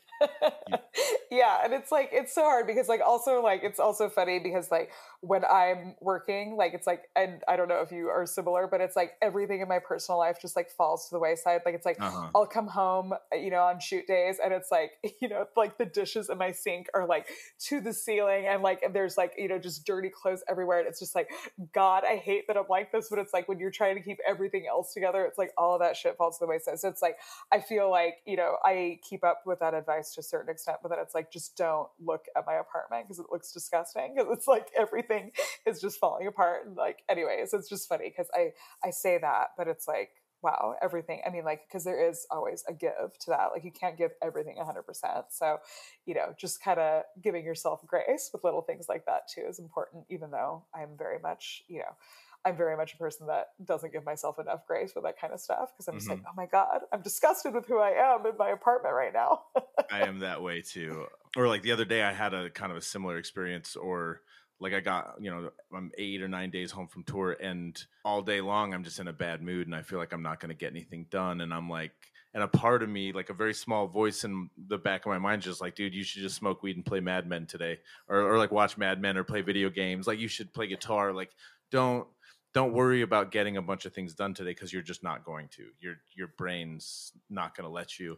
But I just resisted it all day until like 6, 7 o'clock at night and just had a shitty day when there was nothing pressing that needed to be done. And so like, I don't know, sometimes you got to give yourself that balance, or it's hard when you're used to just being like the workhorse or working like an ox and just work to not like to let yourself take a break. Yeah, exactly. And it's always funny because like that's like the number one thing I need after any, like whether it's like the end of a shoot or just like the end of a shoot week or whatever, it's like I just have to let myself sleep or else I like will freak out. It's just like your brain, I have to like, and I'm not a good sleeper. Like I try really hard to be better at sleeping and all this stuff. And so it's like, I'm just like a person that will do like 6 or 7 hours a night, but it's like, but then like when I'm exhausted, it's like I can sleep for like 12, 13, 14 hours. And it's like, wow, I definitely needed that more than anything. So it's like, yeah, just like put all this shit to the side if you can. Like, cause yes, like until you're like recovered, it just doesn't make sense. So. Totally. Well, and like, I guess it's, something's got to give at some point, and it's important. Like you're going to last longer as a whole, looking at things like the big picture, you're going to be able to make more movies as a whole, or going to be able to work more days if you take care of yourself the days that you need to be taken care of. Yeah, exactly. So anyway, it's always a tough reminder because I like obviously like we could talk for days about like how like productivity and capitalism and all this bullshit is like conspiring against us like not taking Yeah. breaks, you know, but it's like, but it is like I am reminding myself more and more that it's like, oh, like I actually can just take today to like fuck off and go to the park with friends and then go to a movie. And, you know, like that was like this last Saturday. And it was like there were quite a few times where I felt like almost guilty about it. And I was like, wait, I've been working nonstop for like 2 weeks. Like I can have this day, you know? Yeah, I have that problem too. And sometimes because aspects of my job are so cool, especially like, you know, when I'm on tour and whatnot, aspects of it are like, it just feels like vacation. And like from the outside point of view, it looks like vacation, but like it's a lot of work, especially when I'm out there by myself. And with my dog, I got to take care of him as well. But I'm also acting as tour manager. I'm like guitar tech. I'm pedal tech, you know, like I make sure all the equipment works. I carry it all in. I sell the merchandise, blah, blah, blah. It's a lot of work, but because of like small town, Western, whatever you want to call it, this idea of like working hard is not what I do, or like being on tour isn't a job. Yeah. Like I'll get home and be like, now I gotta like work and like hustle to do other things to make money, which is like true because usually I don't come home with like a bunch of money to take time off, but I should just let myself have a day here and there, you know? Yeah, totally. That's why you bring up like the like whole like mentality of like growing up, like because my family are a lot of ranchers and like a lot of like people that like, you know, extremely strenuous physical labor is a sign of work. And so it's like it's just funny because like sometimes, and you know, like, and my dad is a farrier, so he's shoeing horses every day, and so he's like literally doing backbreaking work every day. And it's just funny because sometimes I'll visit his house and I'll just be like, you know, like on my computer, and he's just like, God, I don't know how you do it, you do it. I'm like, God, I don't know how you do it, you do it. And it's just like funny because it's like it's, you know, like it's taken like this long for it, and like not that he's like one of these people, like he's never like, you know, made me feel like I don't work hard or whatever, but it just is like one of those things where it's like, wow, that's just so funny because like I just would never, like I would see him very much like seeing like sitting on a couch typing away on a computer as like not really working hard. And that is like, you know, when you grow up with a lot of people like that, it is hard. So it's like this weird like battle, but it's like, oh, that's not even something that somebody has said to me. It's just like something that I like grew up being around. And so I'm like, oh, like I'm still not working hard enough because I'm not, you know, throwing bales of hay over a fence every day or whatever. Totally. So anyway. Yeah. No, and there's that aspect. It's like, I mean, we also go into toxic masculinity and things like that are why our dads have never taken a day off or don't know how to, or, you know, it's like it's kind of sad in a lot of ways that, you know, I love my stepdad to death, but he's such a man's man. And I'm like, a part of me is like, I know that was ingrained from my grandpa and from my grandpa's dad and blah, blah, blah. And it's been kind of passed down in a way, but I'm also like, Dad, you're missing out on so much of life. Like if variety is the spice of life, you miss out on it just so you can fit inside this like small thing that is a man, you know, or like your idea of it, you know, and not that it's time to talk shit on that too much, but you know what I mean? It's just like, I guess to transition that into like coming from a very small town and now living in Hollywood, like and living in New York City and whatnot, like you've experienced a lot of different things. What's it like going back home? Or like seeing like people in your hometown and whatnot? I absolutely love it. There was quite a while that I really like tried to like shut down that part of myself. Like I was almost like not embarrassed, but I just don't like want people to know that I was like a country bumpkin once upon a time. And now I've like really come back to reclaim it. And it is truly like, I mean, like probably because I'm only there for small pockets at a time, but it is like a vacation when I go back there. And it's like, there's so much about it that I really love. And there's actually like a project that I'm working on is very much centered in the rodeo world, which is like something that's like only, you know, it's like, that's something that like a lot of people have not experienced. And it's such a huge part of the communities that I grew up in. And so it's like, that's a really cool thing that's like so niche and specific to like places that I grew up in. And so it's like, there's like still, and like, and obviously I grew up in Wyoming and Colorado and Utah. And so it's like all those places are also just like absolutely gorgeous. And it is Mm-hmm. like a vacation and a reprieve from being busy in the city. It's like even just like driving in a car and being able to like exceed 30 miles per hour when you're driving in these places, like feels so fun because it's like I'm just so used to being in traffic jams and like not getting to places quickly and like not seeing, like you probably know all about this. Just like there's something very freeing about the open road. And it's like when you go out to those places, that's all you've got is open road, open country, all this stuff. And so I really do love it. And yeah, like it is funny because like most people, in my family and that I grew up with, like that I'll see after many years, there's like, oh, you're still living in Los Angeles. It's like, yeah, like, oh God, that must be hell. And it's like, yeah, like I get it from that perspective. Like I totally understand where they're coming from. Cause for a long time I also thought that. And it's just like, it is, just a very different vibe, but I still like, and one of these days, my brother and I always talk about it. Like, we really do want to like own a place we grew up in a town called Ten Sleep in Wyoming. Oh, and, And 286 people in their population. Or maybe it was even less than that the last time I was there, which was this summer. I was surprised because like in Wyoming, all the towns have the signs with the population right outside.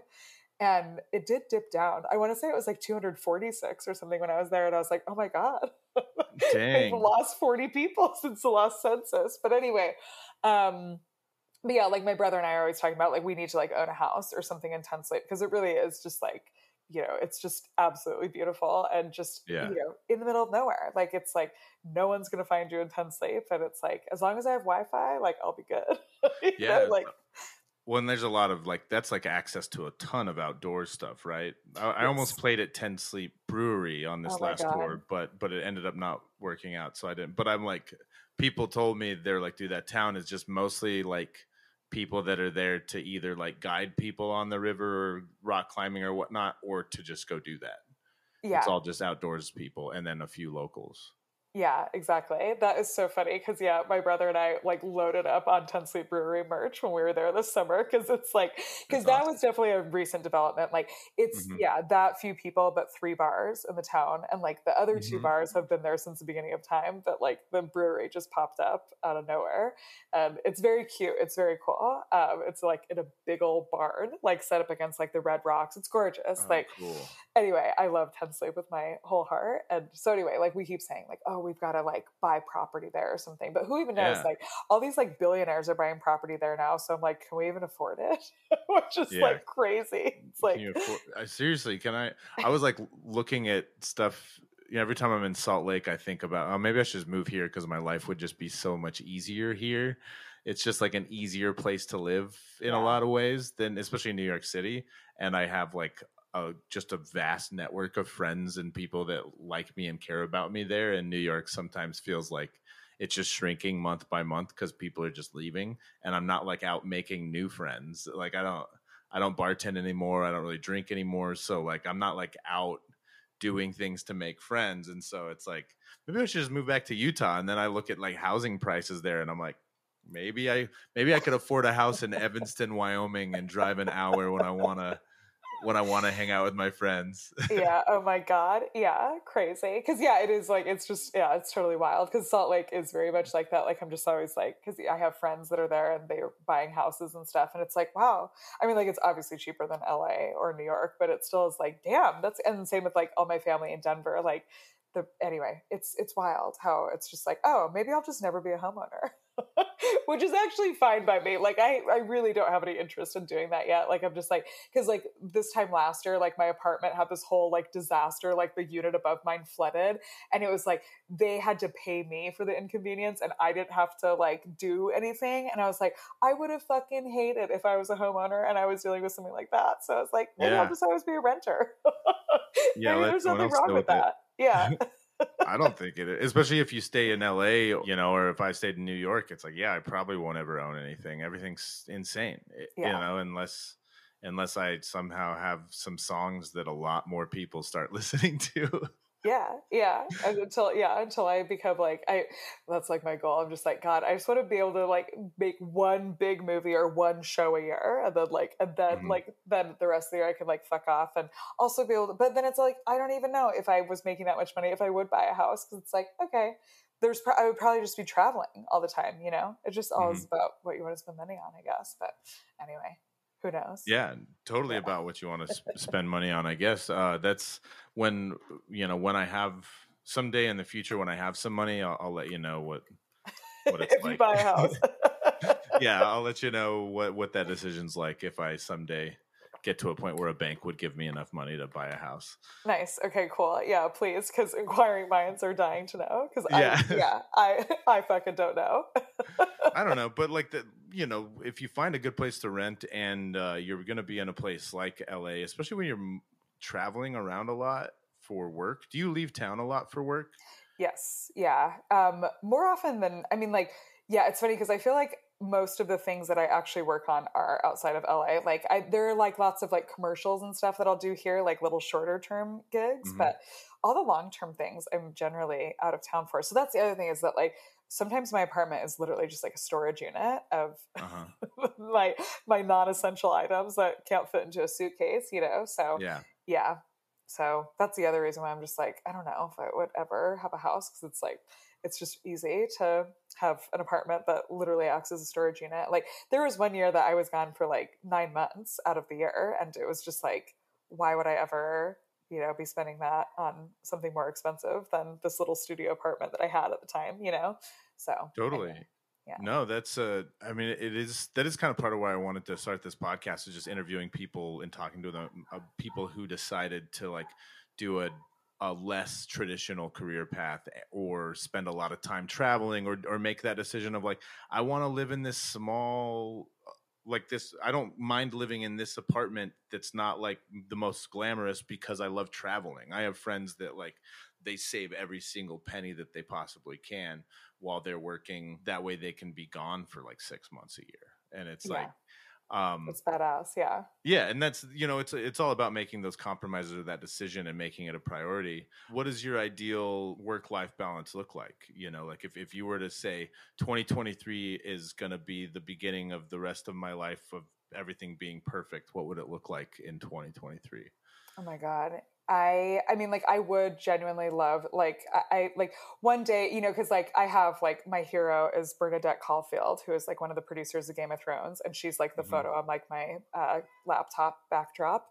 And anyway, like I would love to like work on a show like that where it's like you really are just working on like one thing, because like I feel like I work on too many things at once, and like not that that's necessarily a bad thing, but it's like, I would love to just have that stability of like, okay, I'll like, and I have a couple of shows that I'm trying to sell. And so it's like, if I could just like sell one of those and like work on one thing for like 6 to 9 months out of the year, and then just like fuck off and do nothing for the other 3 months. Like I kind of achieved that this year, even though it wasn't just because of one project, but like I was just like traveling all summer. And that was amazing. And like, it's kind of funny because I like just got into my first job after traveling for the whole summer. And it was like, I've been joking with my friends, like every like task feels like an attack. Like, I'm just like, why am I working? Like, this is the worst, but it's like, I obviously have to work, like I have to do something. I can't just always be traveling or whatever. But yeah, like that definitely was like a great thing to just be like, not stressed about money or like or just like getting another job ever for like 3 months. And it was like I actually was like turning down work because I was traveling. It's like, oh sorry, like all the women in my family are going to a yoga retreat next weekend, and oh no, my friend's getting married in Mexico that weekend, and oh my other friend's getting married in England. So it was like a banner summer and stuff, and I really did like love having that luxury. And I realized that is a huge luxury to be able to do that, because a lot of people can't afford to just like fuck off for a few months. But yes, that would be like, I would love to have just another year like that, but maybe just with one project instead of several. Like I still like, I keep a running tab of like all, because like I'm freelance. And so it's like, I don't work for a particular company, obviously. And it's a different payment every single time. It's a different company every single time. So it's like, I have to just keep like a Google Doc of like every job that I've done, what days I worked, and how much money I'm making. And it's like, I would love to just have like one job that's the same for like 6 to 9 months. So I'm not just like having to constantly be like, okay, what did I make on this job? And like, did I make overtime? Like whatever. And so it's like, I would love to just like, that's like maybe the one thing I would change is just to like have one big project that I work on next year. But still, but but also that being said, like, when I am working, just like we've been talking about, like it is like working like an ox. So maybe, also having that stability of just having the one project where it's like a consistent schedule will also alleviate that a little bit. Cause like, I have worked on shows like that, like when we were doing Snatchers and stuff, or even like the feature I worked on last year, like it's like when you like know what your schedule is going to be every week, it's really nice. It's like, oh, I do know if I can have dinner with people that night, or I do know if I could go hang out this weekend or whatever. Whereas like, some shoots, you're just like, I have no idea when I'm going to wrap. I have no idea when I'm available to see my friends. Like I'll see you on the other side. So, totally. Yeah, that would be the other goal of next year, is to just, again, have like one sort of consistent thing that will carry me through, but then also, have time to just do whatever I want, which would be great. Yeah, totally. Do you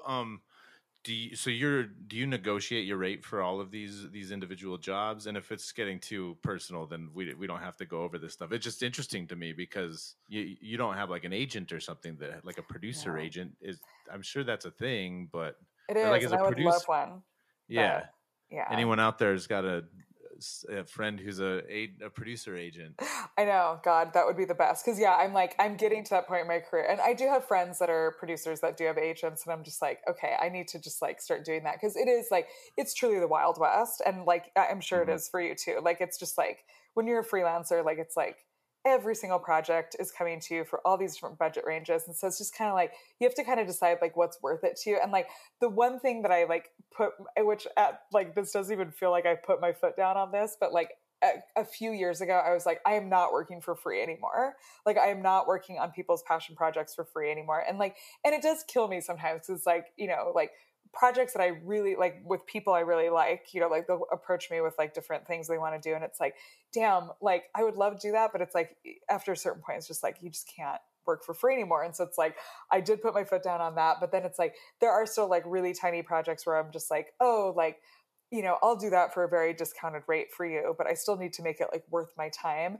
But then it's like, it's so hard to make those deals for yourself. So it would be so great to have like somebody do that for you. But yeah, like literally every show or every commercial, everything that I work on is just a totally different scenario. So it's like, you just kind of have to know what the ballpark is. And like, honestly, like more people should talk about money, because it's like, I've only recently gotten in the habit of like asking fellow producer friends, like, so what do you charge for a shoot like this with a budget like this? Because it's like, it is such like I don't know. It's just like a lot of things, like, enough people don't talk about like, what are the three? It's like sex, money, and I can't remember the other politics, thing. Politics, probably. Yeah, politics, probably. Yeah. So it's like not enough people like talk about it. So therefore it's like every conversation, like I've just started like being like, oh, I don't have to be so awkward when it comes to like asking for more money. And it's like, also like, I also think about it like from a perspective of a producer. Like, it's like people are constantly negotiating rates with me. And it's like, if I honestly don't have the money, I don't have it. And I just tell them that. So it's like, well, they'll like, what's the worst thing they can do is tell me no, Yeah. So yeah, like it really is a totally different scenario. And like, but again, like it would be so great to have an agent that just like does all that shit for me and is like, oh, and like and like I also like have been on travel jobs where it's like I, for some reason, am the only one that's flying coach while everyone else is flying business. And there are like little things like that. And it's like, damn, like that is so weird and dumb. Like why did I get the short end of that stick? And so it's like, just having an agent that like knows that it's like, oh, you have to just like demand those things and get it in writing and all that stuff. And like not stuff that I'm incapable of, but it's just nice to have a bulldog for you, that does it for totally. you. No, that's the truth. I've been doing a lot of work for like bands, like production work, like bigger bands and stuff like that. And I just got offered like a job just driving a band around for a couple weekends next month. And I just like, I don't know what to charge for that, and I just ended up throwing out a number that I was like, this is what it would make it worth it to me. It seems a little high, but it's like, this would be great. And they got back and like, yeah, that sounds awesome. I was like, sweet. Great. Yeah. But then sometimes they're like, oh, that's way too high. And you're like, I just shot myself in the foot. Because I always assume everything's in a negotiation. But, sometimes people hear that number and it's higher than what they want to do. And they're just like, okay, we'll just find someone else. Yeah. And, that is just the life of a freelancer. Yeah. Yeah. Cause I mean, like I said, like I've only just gotten to the point where I like can actually like turn down jobs. And so it's like, I always like, and it took me a while to get to that point. Cause it's like, when you are like so unstable for a while, you obviously are very insecure. And so it's like, you do have to know that like, oh, like, the whole, like, know your worth. Like it sounds cheesy, but it's true. Like, it's just like, you can walk away from shit that is not going to pay you what is worth your time, but again, like there still are certain things that I'm just like, oh, I love it too much. Like I'll do it for a little bit of a discount, but I won't do it for too much of a discount, Totally. So yeah. But yeah, like I said, I do think like I've only recently gotten in the habit of like asking other producer friends of mine, like, oh, okay, this commercial approached me. Is this rate too low? And so I'm a big believer in just like actually talking about it because not enough people do. Yeah, I mean, more people need to talk about money. If that's another thing that we could change with our generation moving forward, it's just like talk with your coworkers about money and like what people are getting paid. Because that's how, like, if someone's kept in the dark, they're probably getting screwed over. Right. And that's, yeah, that doesn't really vibe with my ethics. Is someone getting screwed over? Like people get paid different rates and whatnot because there's different jobs that, require different skill sets and whatnot. I get that. But like keeping someone in the dark just so you can like make some extra money or screw them over is like, that doesn't vibe with me. Right. Yeah. And again, like, it's just like, and yes, you have to take all those things into consideration, but then it's also like, I also am just like, well, if they don't have the money, they don't have the money. But the worst thing that you can be told is no. Totally.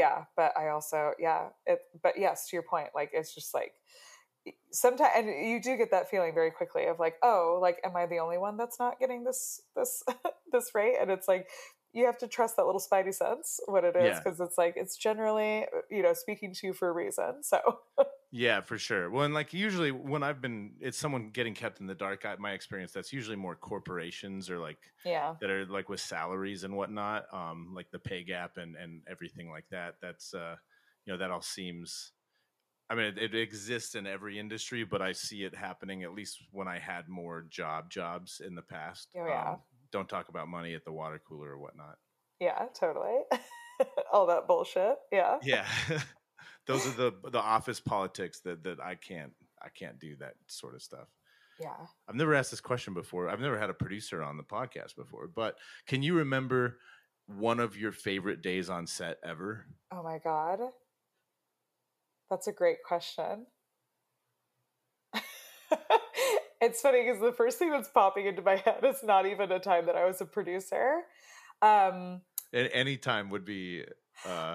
Well, okay, so one of the times that I was producing was when my dad came to visit, and it was really funny because I'm sure he was obviously just like super bored, but he came and visited, which like, it's like funny because like and like I also had a friend visit that same set, and it's just like actually like visiting a movie set is super fucking boring, but like I like it's just like, oh, like it's just all very slow and all it's like repeated stuff over and over again. But my dad, I actually had a lot of family come and visit because we were shooting in Albuquerque, and that was all like within driving distance of a bunch of my family, so they were all visiting.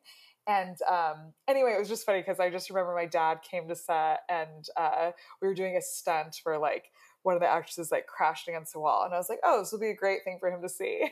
And he stopped by and was there for like a few minutes. We took some photos. He like held one of the statues, and it was just like so. And like that was also a day that we were like on a stage, and there was like a bunch of like construction happening, so it looked like I was like a bigger deal than I was. And I was like, this is really fun to like show my dad like, oh, this is what I do, like beyond just like typing furiously at a computer or whatever. But he was like, this is really cool. Like I'm gonna go back to work. But it was still like one of my like favorite days just to be able to like show that to him and do all of that.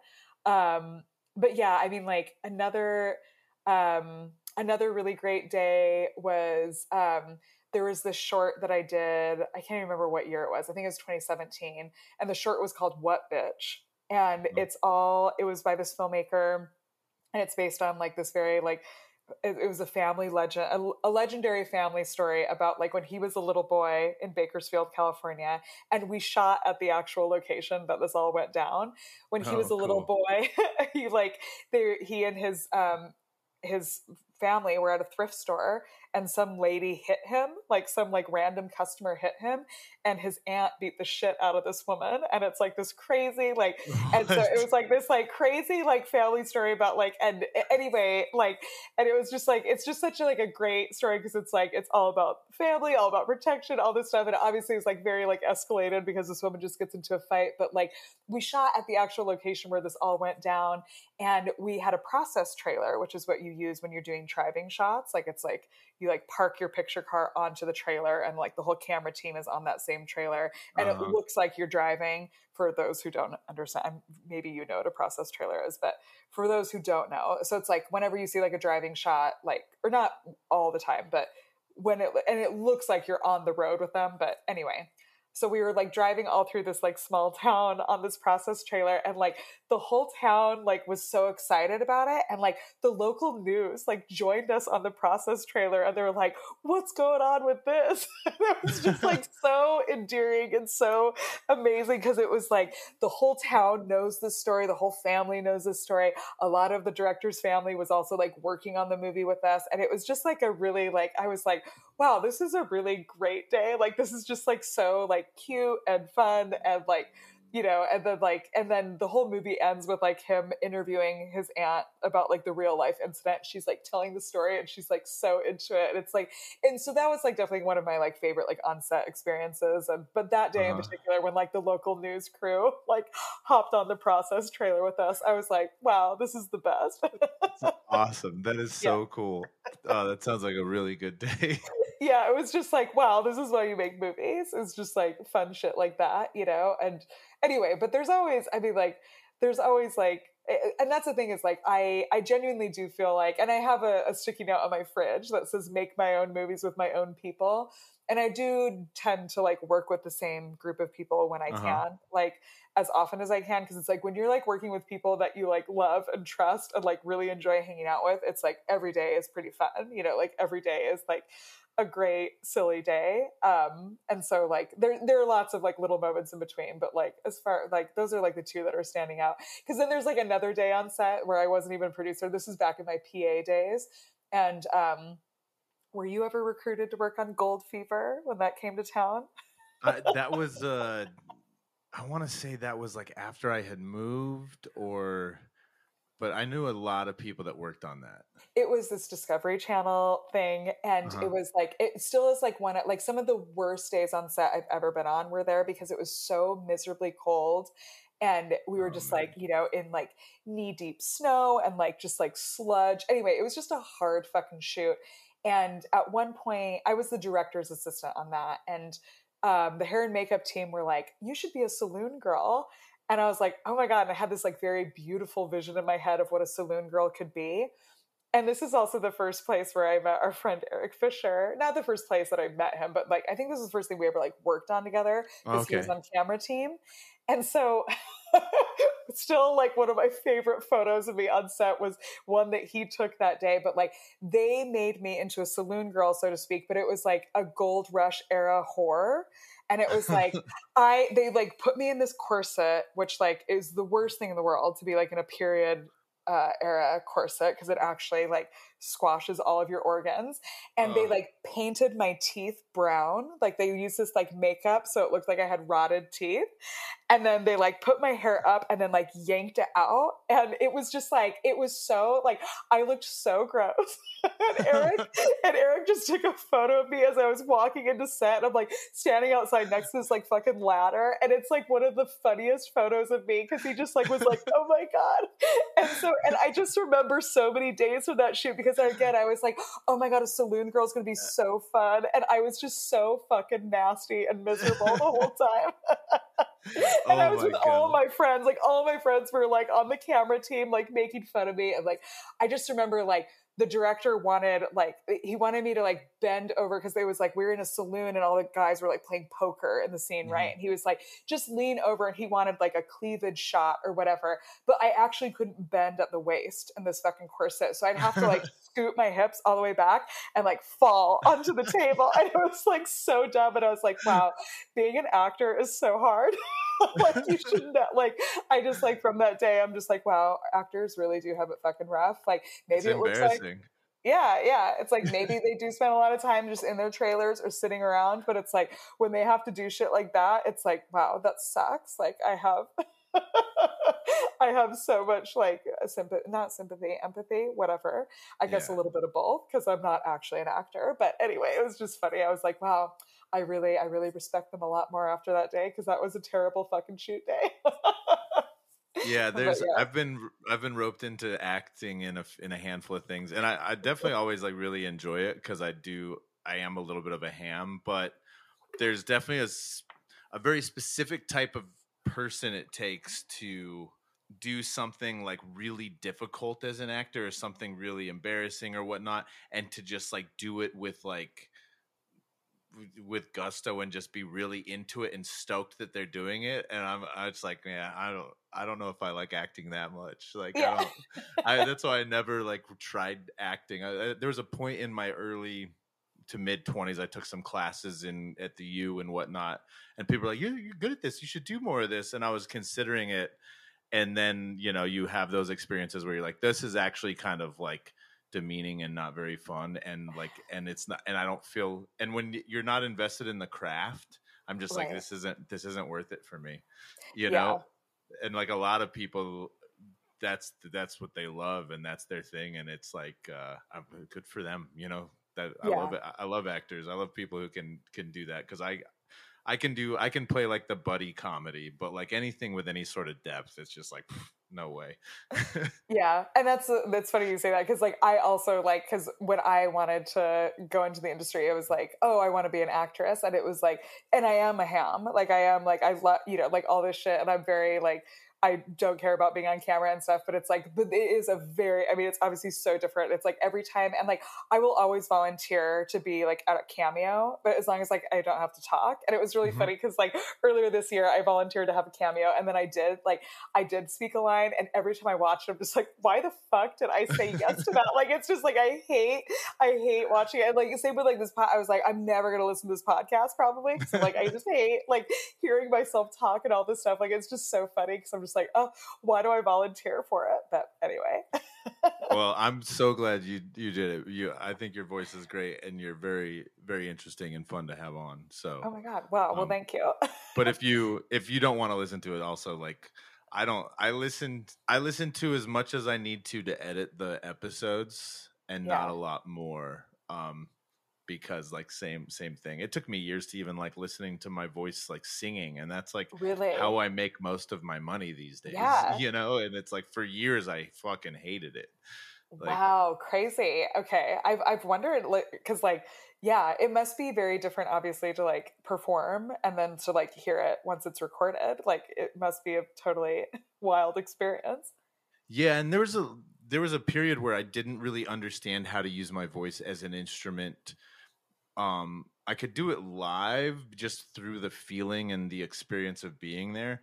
But like in the studio, I think a couple of my early records, the vocals sound a little flat, because I didn't know how to like do that. I didn't know how to, like really step into that place or understand how it sounds within the mix and whatnot. And it's, I'm sure it's like acting in a way where you're like doing this thing, but it's only it's like a small part of like a big thing.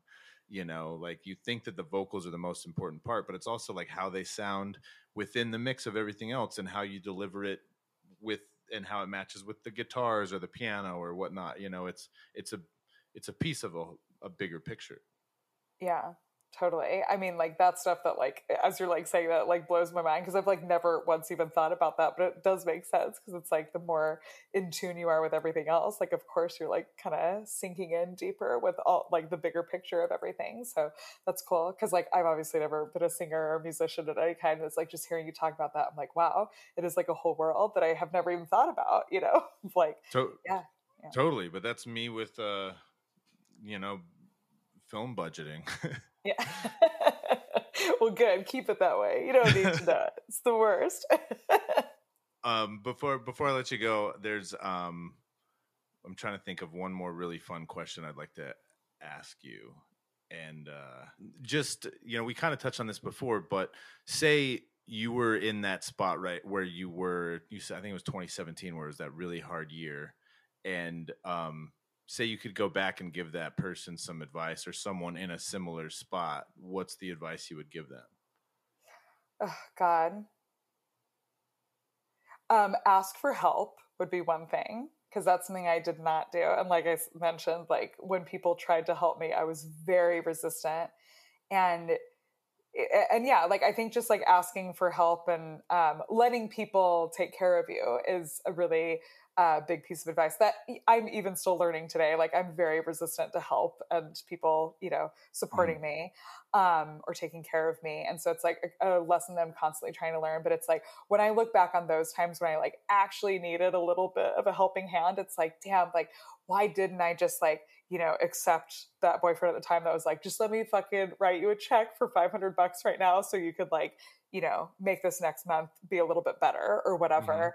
So yeah, like just asking for help and, leaning on other people for support and talking about it. Like, I think that, like we've sort of been speaking on other things about, like, it's like, it is a really hard thing, but it's also very common, for people that are freelancers or people that are like pursuing any dream of theirs. Like there are these like huge pitfalls and they fucking suck. And it's like, you have to like, you're always told to like keep this faith to know that there is the other side of it. But it's like, there's so much darkness in that. So it's like, you do have to like, you do have to recognize that because it's there and a lot of other people are either going through it or have gone through it. So it's like, and I think I was, just so like, again, like I just had too much pride. Like I was like, I've got to, I've already gone to Sundance as a producer. Like I can't talk about how my career is failing right now because it was just like the best it's ever been a few months ago or whatever.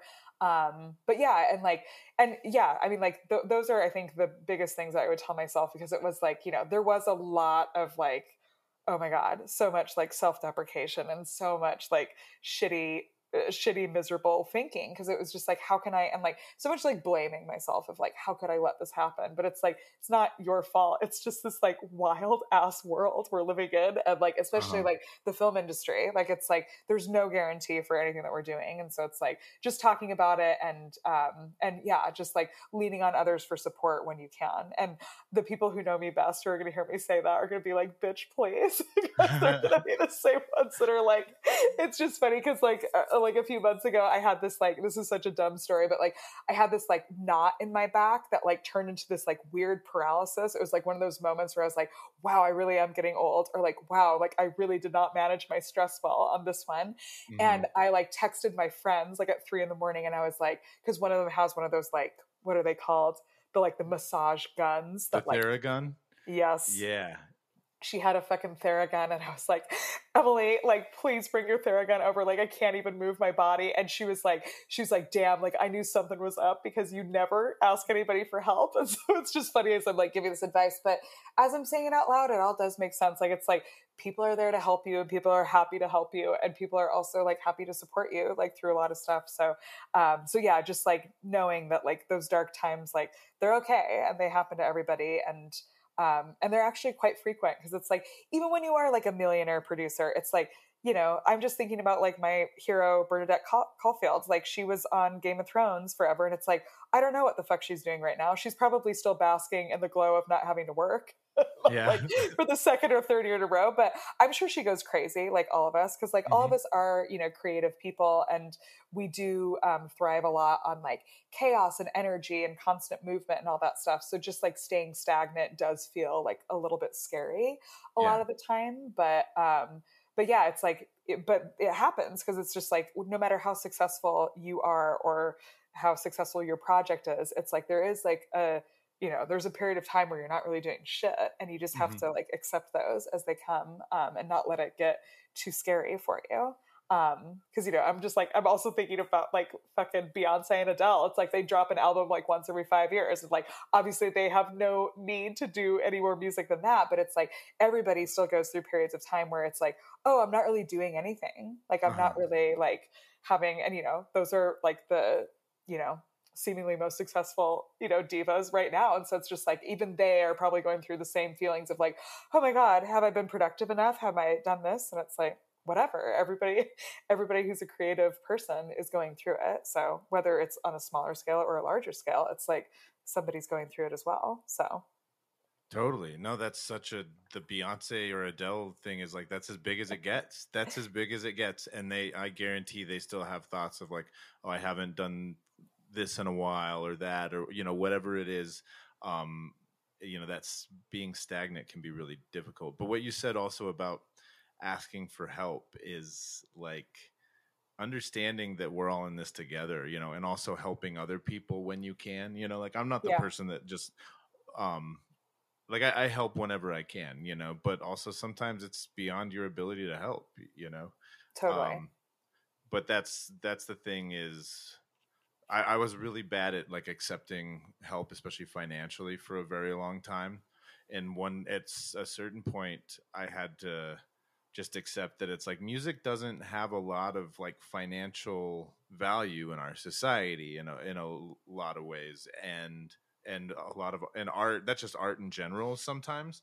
And so like the way artists have existed forever is through like people wanting to help them and support them and make them, you know, like make them be able to be alive to make more work. And I've gotten much better at accepting help from people these days, but I also, now that I'm in a place where I can help more people, I try and make it a point to help more people, you know, because it's all about that flow, I guess.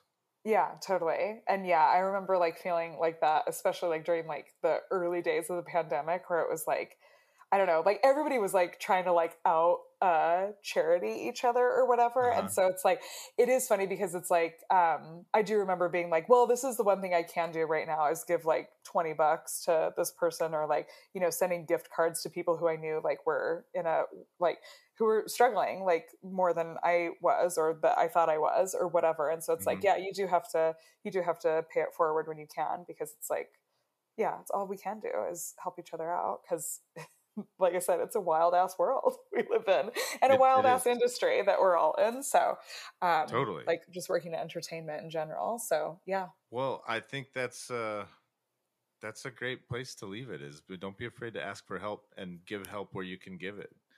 Yeah. Do you have anything else you'd like to say? Sorry. No, I was just to say, which again is so funny. Like the people who know me best are going to be like, "Oh my God, Ellie, you can't even follow your own advice." But whatever, I'll listen to this podcast and I'll follow my own advice. Yeah, or they can just like take a small clip from this, and when you're struggling and refusing to ask for help or being stubborn, they can play it for you. Yeah, your own voice saying, "Ask for help." Yes, I hope that they do. They probably will. But no, I can't think of anything else I mean, like, this has been actually really, I was like so nervous to talk to you. I was like, oh my God, what is he going to ask? Or like, what am I going to like say accidentally or whatever? Cause I am also known for like talking shit and like not, you know, not covering my bases very well. So I was like, oh my God, like what if I like say something awful to the world? But whatever. I think I actually like kept it under control. I don't think you talked any shit. I think you did a great job. We'll do that off the record. Yeah. I mean, my favorite. What's really funny is like, had you started talking shit, I might have just egged you on. And not because I want to create that kind of show, but just because I love people talking shit sometimes. Yeah, exactly. Sometimes it is like the best therapy and the best release is just to like vent and gossip and all this stuff. And it's like all these like awful things that you're never supposed to love to do, but it's like sometimes you just need it. And again, like I just, you know, I grew up like, and my brother, like, I don't know, maybe you know this phrase too, having grown up like, but like, does the term visiting mean anything to you? Like, let's sit and visit. Oh yeah. My mom. I'm visiting with my girlfriends today. Or my girlfriend came over and we visited. Yeah. Yeah, we just sit and visit. And so it's like, I always like, that's like my earliest memories are like of my parents and my family just like sitting around visiting. And it's like, they're just talking shit. Like that's all that's happening.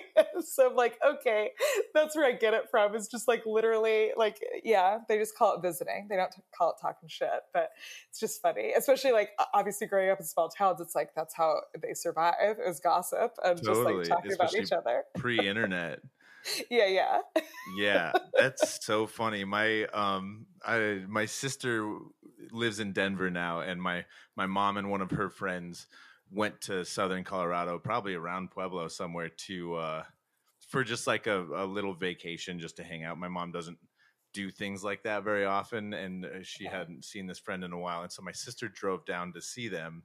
And I hope none of them listen to this, but I went and saw my sister because she spent like 48 hours with them, and then I was like passing through on tour like a week later, and I asked her, I was like, "Hey, how was that? Was that good seeing Mom and Laura?" And she's like, "Yeah, in 48 hours, I didn't say a single word, and I heard about every single physical and medical ailment that every single person in their entire family has had. Like they just sat there and just talked about like all of the well, and like someone's got stomach ulcers now, and like, you know what I mean, just like that type of shit. And I'm just like, oh my god, that's like so just like two ladies just talking shit. Like it's not even talking shit, but it's just like, it's just, my sister was like, there was nothing of substance said in the entire 48 hours I spent with them. And I'm like, that sounds like a vacation for Mom, you know, like just getting to just talk shit for 2 days. Oh my God, that's beautiful. Yeah, that's so funny. Cause yeah, like there are lots of, I mean, like there is a family friend of ours that still lives in 10 Sleep. And like every time I talk to him, he's like, do you remember this guy? And I'm like, no. And he's like, oh, well, you know, he got that Hunter virus or whatever. I'm like, what is that? And he's like, oh, it's when you inhale mouse shit. And it's like, is that a real disease? And it's like, you just like never like know. But anyway, it's just so funny because it is like running the gamut of like, oh my God, like, did you hear about this like crazy thing that happened to somebody? And it almost always is medical. Yeah, it's always, it's dude, small town news travels fast, but it's like always like the same shit. It's so like yeah, I don't know. Yeah, but anyway, but yes. But no, I very much enjoyed this, so thank you. And I realized we've been like talking for like so long, so thank you. I hope that you didn't have other plans. No, I usually block out 2 or 3 hours for these things. Usually they take about an hour and a half, 2 hours. This was a good one. Okay, well, great. No, this was awesome. Thank you so much for coming on the podcast. Do you have anything you want people listening to check out, or? Oh my God, I know. I was just thinking, I've just been working on a lot of commercials lately. I will say that a big program that I worked on this year is called Rising Voices.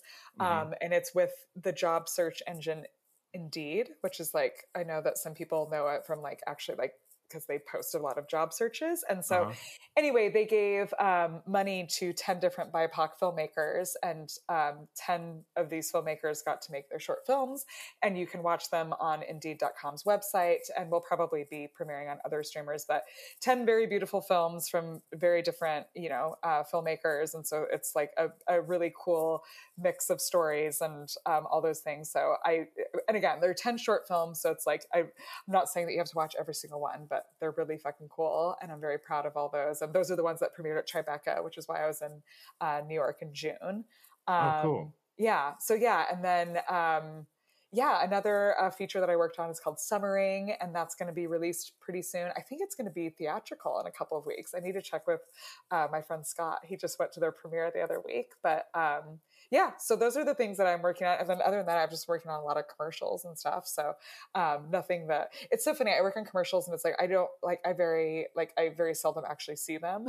I'm just like, where did they go? They paid me a lot of money, but I still haven't seen it. So they're like in specific markets and things like that, or I don't know. Or it's just like, maybe I just don't see them because I don't like have cable TV or like what, but it's just so funny. I feel like I work on them and then it's like, oh, like, you know, I'll all of a sudden maybe see it someday, or like somebody will send me a link of the final, but it's like I never like catch it on TV or something. So, but yeah, those are the two things that I'm really proud of. And I also just worked on a Hulu true crime doc series called Demons and Saviors, and we just did all the reenactments for it because, like, obviously with documentary, there's a bunch of interviews and we just shot all of the reenactments for that, and that should be coming out in I think they said the end of September, so that'll be cool too. So yeah, that's one that I'm also really excited. I actually just saw the first cut of it all in the footage today, and I was like, damn, that looks good. I was so excited. Awesome. Cool. Yeah. So yeah, those are the things I've been working on. So anyway, but yeah, seriously, thank you for having me. Like I said, I was like so weirdly nervous, but this was great. Thank you. No, it was as much fun as I thought it would be. I knew this would be like a great interview from the moment I thought of it. So I'm so glad we finally made this work. Well, thank you. That's so nice. Yeah, you have a great night, and we'll talk with you soon.